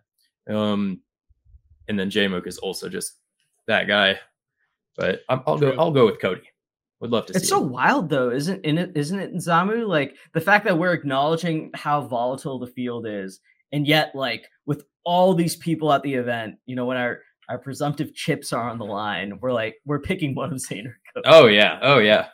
Well, we've talked. How many times have we talked on this podcast all like about how Zayn and Cody just the chances they have to win are it just is better than everyone else. Yeah. Straight up, like Cody's hardest opponent is Zayn, and that's a guy who he probably beats half the time. That's great. I mean, obviously he can lose to these other people, and he can lose to people outside of that top 10 more than like Zayn has. But if you just talk about like straight up, what are his percentages?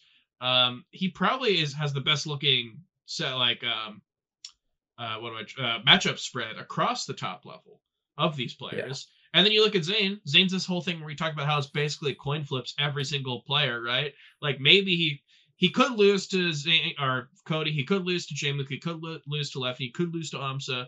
All these players, and like you can even throw in like an HBox or a Mango, people who are not favored but have beaten him and have shown that like they could just get washed time after time and then come back and beat him. Like we've seen these happen. We've seen this happen on the big stage at Big House before. I mean, Zayn's never won a Big House unless I'm blanking. No, Zayn's never won a Big House. No, it never happened. So like this is very likely. Sorry, not very likely. It's very possible that we could see something like that happen. But like yeah, you talk about it. Zayn gets these coin flips right a lot of the time. There's a lot of the time he is beating all these players at the same exact time. Even if he has like 50-50 shots against each one of them. So I think him and Cody are like head and shoulders above everyone else when you talk about just like ability or like, you know, who wins the tournament the most times. You throw the tournament 100 times, I think they win the most. But we're only throwing it once. So yeah. So we will see. Justin, who do you think? What's your hot take? GooseCon is in grand finals, but gets upset by Lunar Dusk or something. You know, it happens. But and they play Icy's Dittos and then Ganon Dittos. That's exactly what happens. Yeah. So why do they play Ganon Dittos? Why do you gotta bring that into this? What do you mean? I remember the I think Wheat posted it once where it was like if DarkGenex had the melee script, it would be like people playing Ganon Dittos in grands every tournament. And it's the callback. So my actual answer, which is the boring answer, is it's basically what Edwin said, except replace Jmook with Plup. If you look at Plup's last couple of tournaments, or sorry, let's start with Jmook. Jmook has underperformed at 3 of his last 4 tournaments. If you don't count off season, if you do, it's 4 out of his last 5. 7th at 2 majors, 33rd at another major. Not exactly the best look for him, and he's also like in the process of moving, and I think there's other stuff going on. And it's definitely just not the same player as he was in the first couple of months of the year by pure results. Like we know he's a really skilled player, 100%, one of the best to ever do it. But like if you take his first half of the year, where he was like top 3 candidate easily, maybe even 1, like he was in the contention for number 1. If you look at only his second half of the year, he might not even be 10. And it's a shame because he's such a good player, but like, you have to take all of the year into account. And with with Big House, his recent results have just not been great.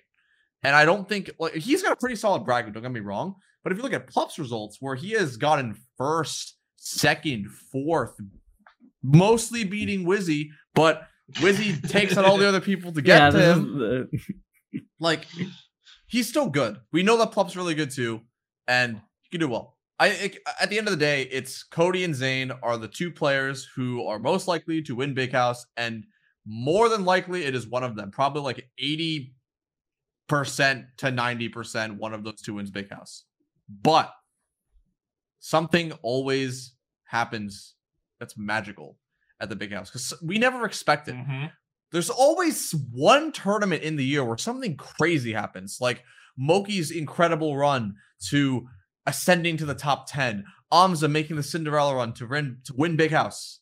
And I think it's about time that we go back to our roots.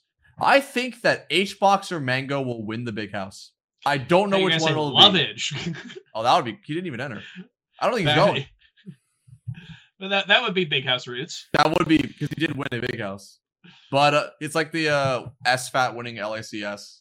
True. The first LACS. But I genuinely believe that either HBox or Mango will win Big House and go against the odds. One of those two is going to have the dream run. I mean, you see it. Mango's bracket is crazy.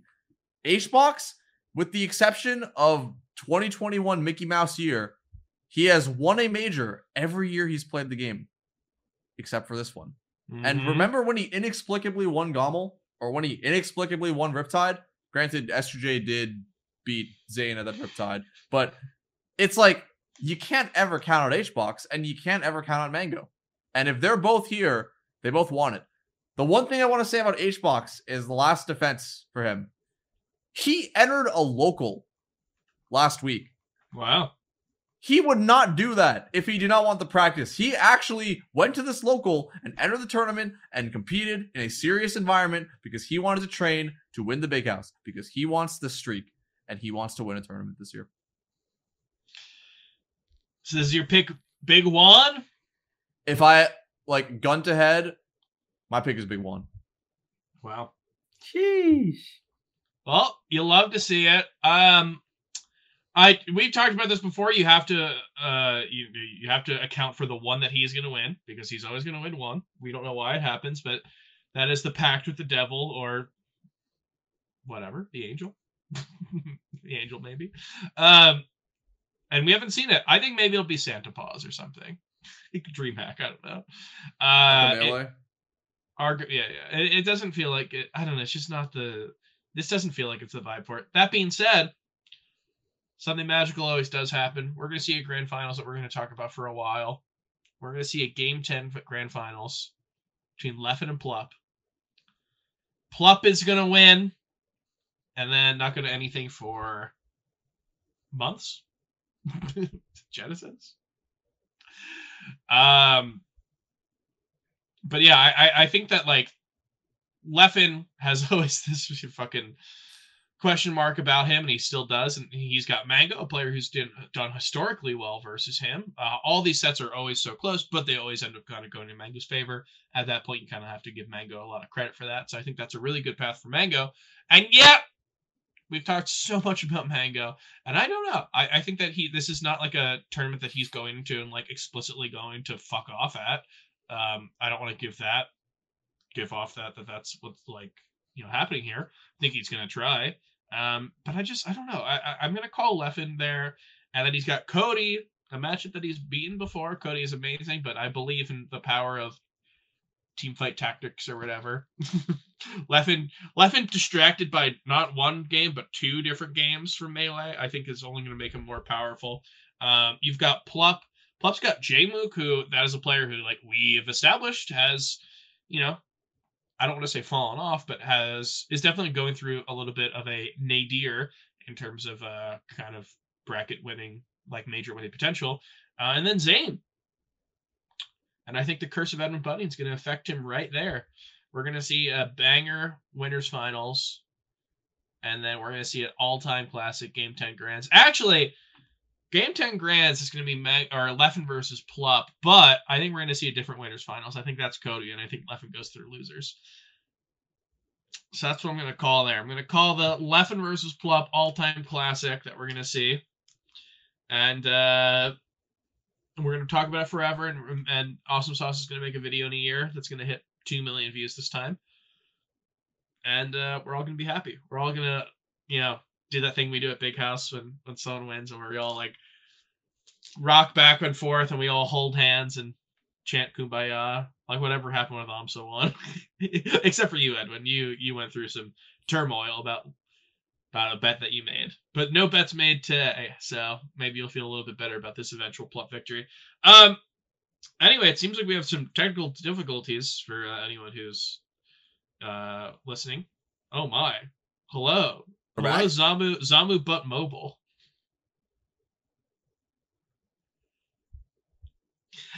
Okay, so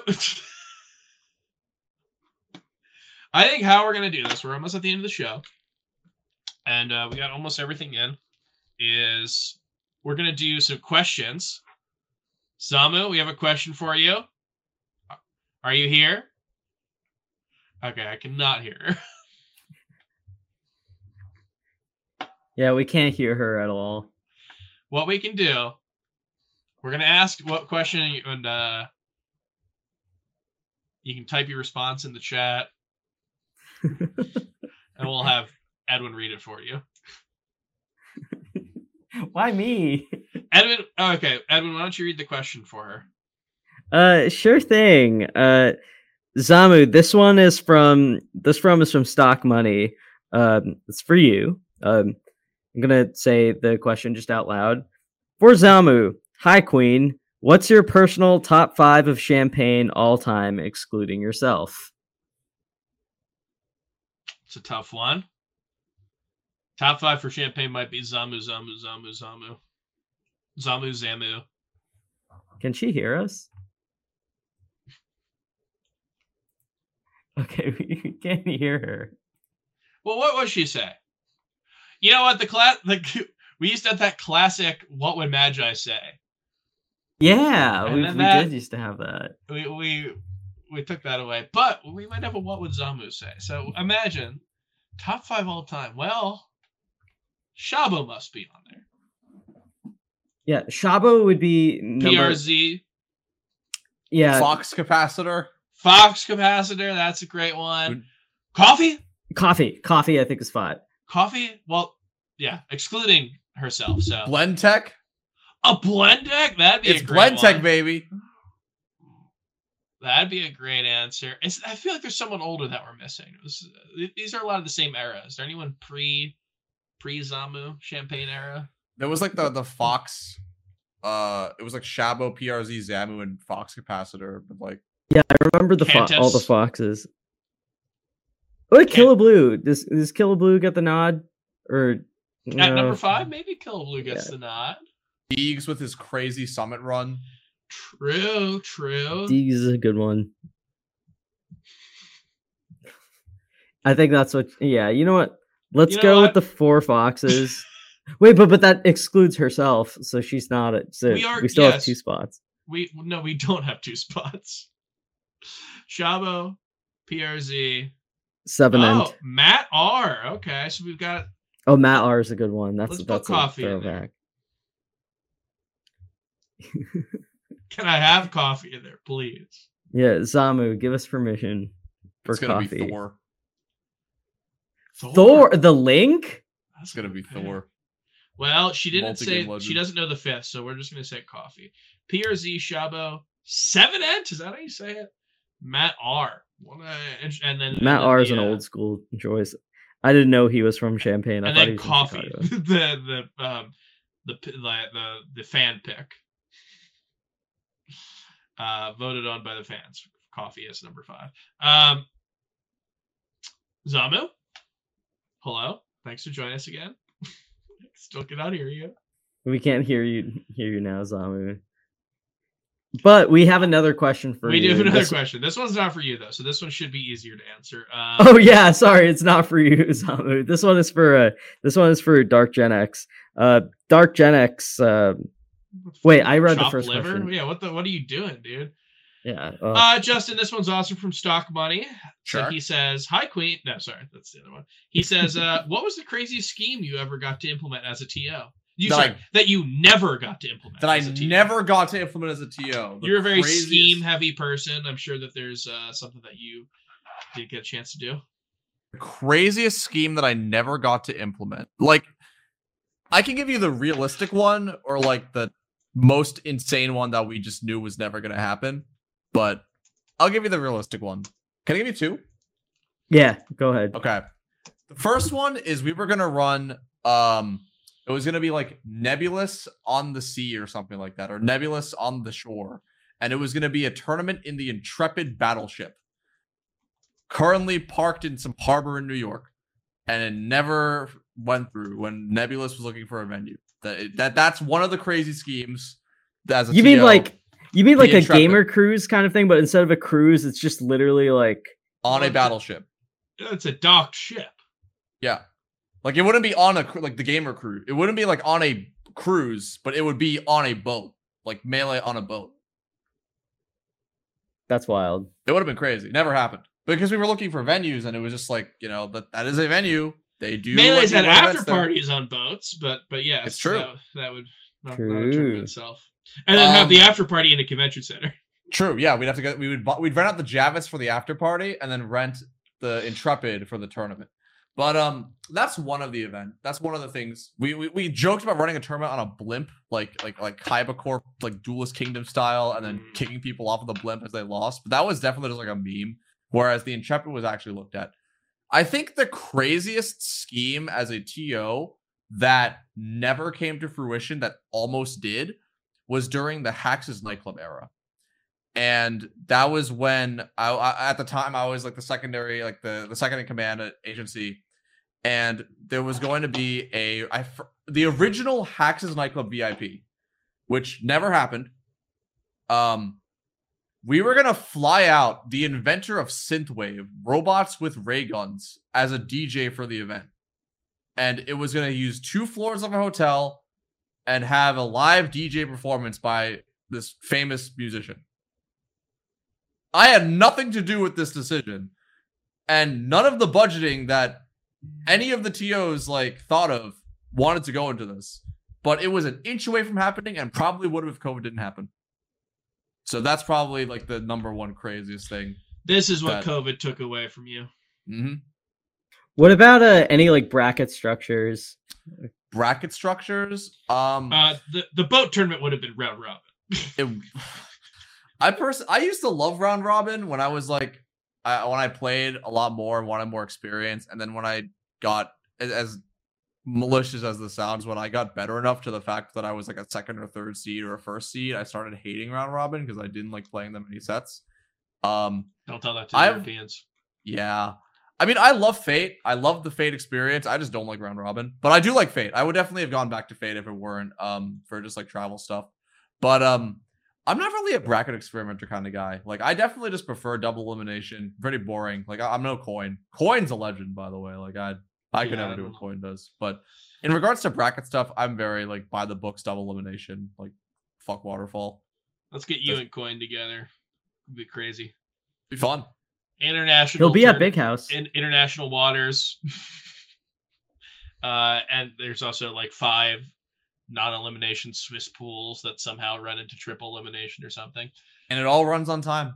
And it all runs on time. And then there's a beautiful blog post about it afterwards. Mm-hmm. Very interesting indeed. Anything in the future? Le'Veon Bell?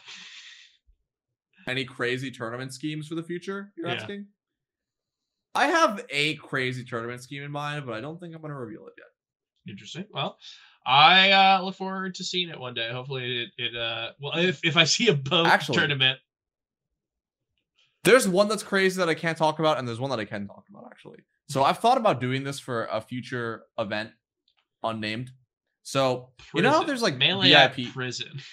Imagine. You know how there's VIP passes for or like VIP like badges at events where you can just go in and like get the free food, and like the top players are all there, and you get in if you're like a commentator or a top player or a staff of the event, but like there's no security ever, so people just go in anyway or just bring their friends. So what if you like charged a few $100s to buy a VIP badge? Because like surely someone buys that badge, and that's like a free few $100s for the TOs, right? Like, what if we just had like this VIP badge for sale? That was an idea that I had. Didn't Gommel try that?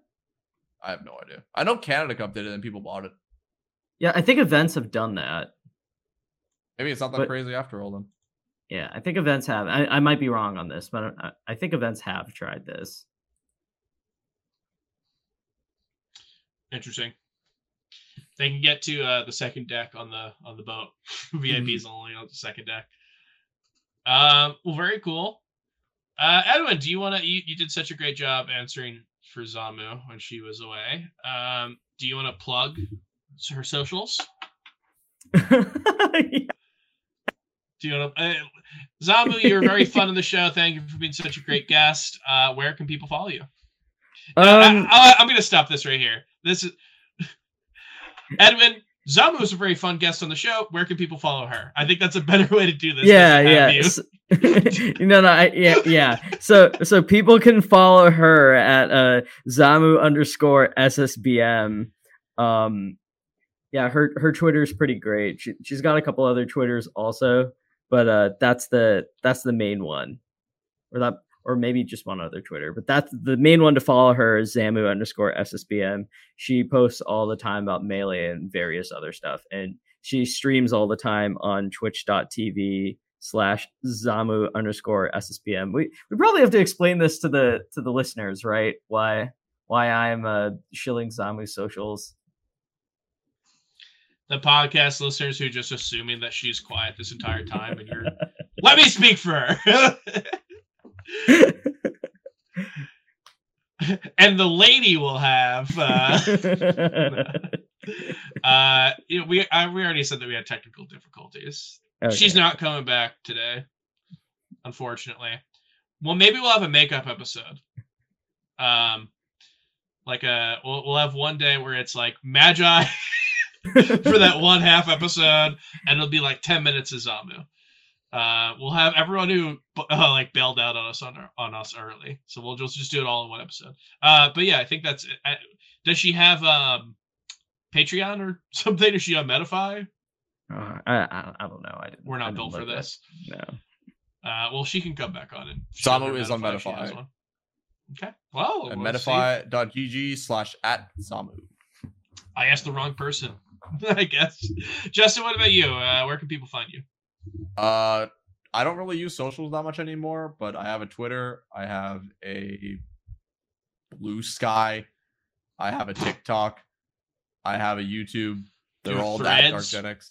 I don't have a Threads, so I don't have an Instagram account.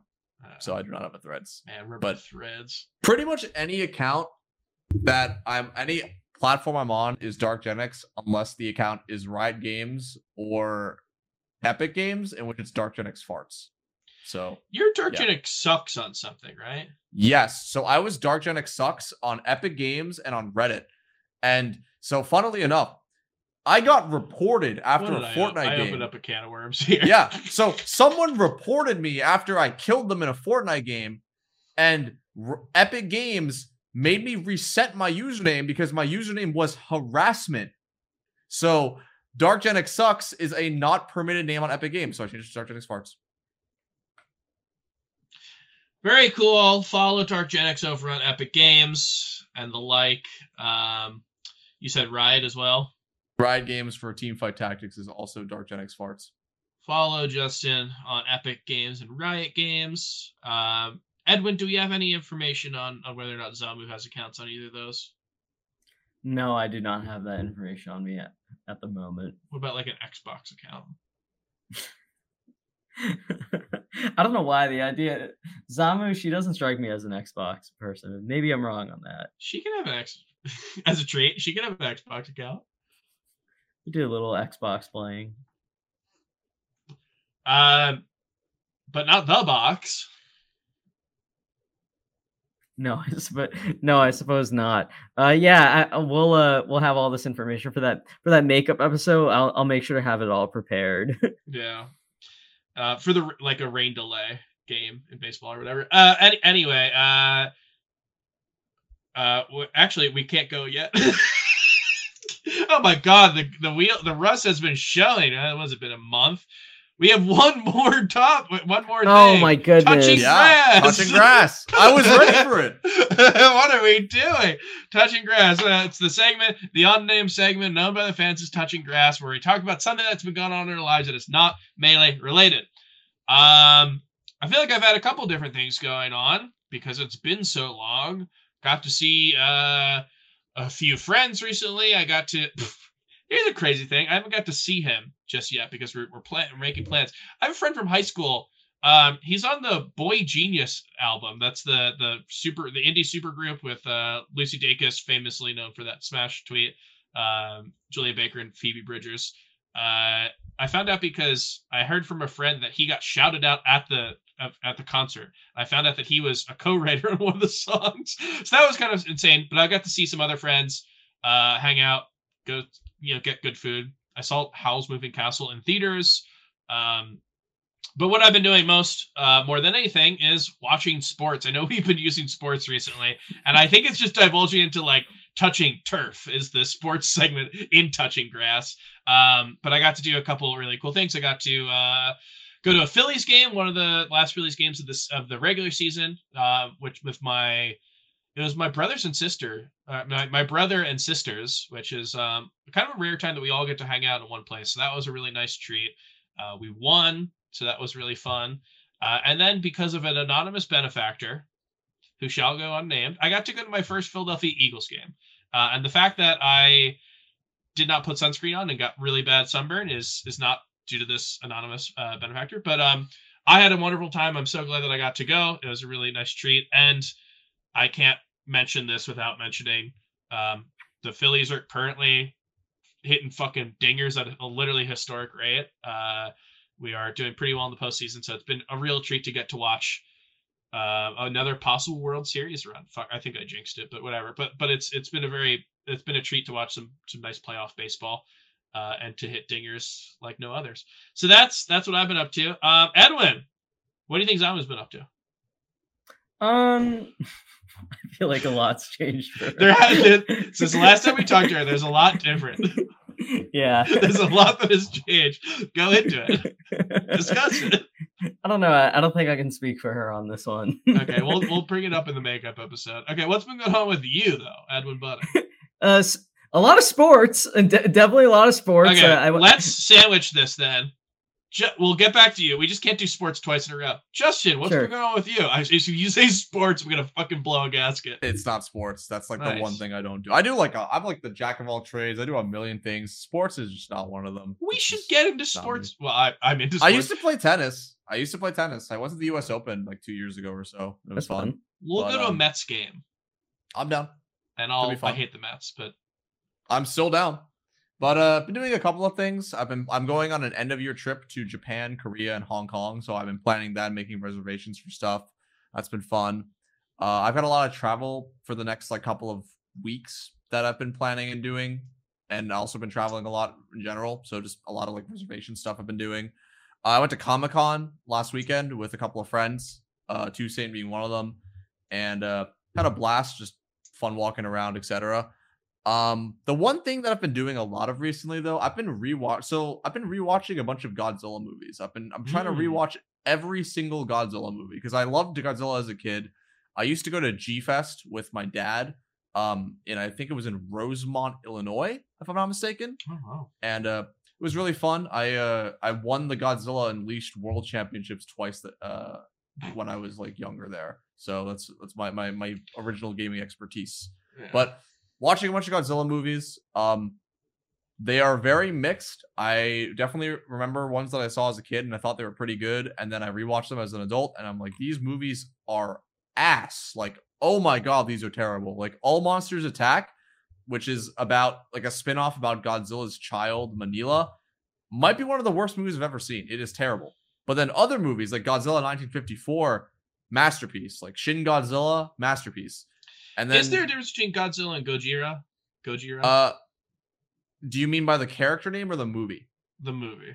Yes. So Gojira is the original 1954 Godzilla, and it is IMO a masterpiece. It's one of my favorite movies, probably one of my top 10 favorite movies. It is probably one of, if not the best monster movie ever created. Horrifying movie, holds up really well. Like you can't tell it was made in 1954. It holds up so well. 1956, Godzilla King of the Monsters, also known as Godzilla. They added an American character. I think it was Raymond something. Might have been. I want to say it's Burr, but I don't remember. But they added Raymond Burr was an actor from that era. It was probably Raymond Burr then. They added an American narrator. He wasn't in Rear Window? I didn't know. I believe so. I'll take your word on it. But 1956, Godzilla King of the Monsters. They shot a bunch of footage with Raymond Burr. They basically dubbed over all of the lines of all the characters, removed some of the subplots, and instead of like making the viewers like figure out what was going on and having the mystery, because a lot of the original Godzilla 1954 is the people trying to figure out like what is happening to all these ships that are being eaten. Why are all these people disappearing? Why are these cities destroyed. So there's And like a mystery involved. Yeah, it's a mystery. Like in the future Godzilla movies, when it gets more campy, it's like, okay, Godzilla is like this dinosaur guy, and he's gonna like fight. What if monsters. It wasn't Godzilla, and that's like they reveal? Wait, it's actually not that 100-foot monster in the sea. Yeah. What if it wasn't?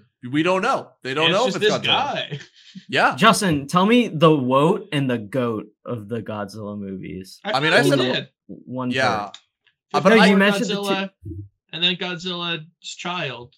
Yeah, all monsters attack is probably the woat, and Godzilla 54 is the goat. But let me give more obscure ones. I think that those are really like easy ones to note as like the best and worst. Give us 2 more, and then let's move on. And also, like, everyone's got to talk about every sports game that happened in the last month and how depressed he is. The other really bad Godzilla movie we'll talk about is the American remake. I think it was like Roland Emmerich. I don't know how to pronounce the name, but his Godzilla movie, which is considered one of the worst, but I'm not going to say that one either. Best and worst Godzilla movies. I think the best Godzilla movie, like, this is like the Goose Con version of it, right? Yes, the Goose Con version. Godzilla, Mothra, King Ghidorah, Giant Monsters All Out Attack, made in I think 2001 or 2002. It is one of the most. It's an original Godzilla plot. The whole idea is that Godzilla is a villain again. He's like destroying the town. So they don't hire, but like the ancient Japanese monks, they use their rituals and summon these spirits of these monsters, Baragon, Mothra, and for the first time as a hero, King Ghidorah. It's the first time and the only time in the series he's been a good guy. And they all fight Godzilla, and really good fights, very compelling plot. You don't know what's going to happen. There's good imagery overall. Godzilla, Mothra, King Ghidorah, Giant Monsters All Out Attack. Really good. They also bring back Baragon, who hasn't been seen since Destroy All Monsters, I believe. So, good movie. Worst of all time movie besides that one. This is hard. I think Godzilla Raids Again is actually really bad. That's the Godzilla movie, the second Godzilla movie that came out after the first Godzilla movie. And it introduces a second monster, Anguirus, which is this like turtle guy with a bunch of like spikes on his back. And it's just like they try to keep the same like horrific tone of the first Godzilla, but they make it really goofy with the characters and the tones all over the place. And like part of the original reason the first Godzilla movie is so effective is that you see like these sluggish, slow movements from Godzilla, this towering, hulking beast. They like slow down some of the shots to show you like this thing is like this very massive titan that he cannot be stopped. In Raids Again, they don't care. The movie was made in 6 months. It was a fucking cash grab. So all the shots, you can tell it's a rubber suit. They don't give a fuck. All the sets were made in like a month. And it just doesn't work very well. Like, it's a classic. It's okay, but in comparison to the original Godzilla, it's ass. Justin, you have a lot of thoughts on this, I can tell, so I don't mean to set you off further. I've got 4 questions for you about Godzilla, and I just want you to rapid fire give me answers. Sure. What are your thoughts on the allegories of it? It's the bomb, right? It's the bomb. Yeah, the bomb. The original Godzilla movie is the like. What do you mean by my thoughts on it? Like, what my thoughts on the allegory? Do you think it was okay to drop the bomb? Oh, you want me to go with that? No, I don't want you to get into that. I wanted to make sure it was the. I want to know what the allegory was, and because I believe it was the bomb, I wasn't sure. Okay, second question.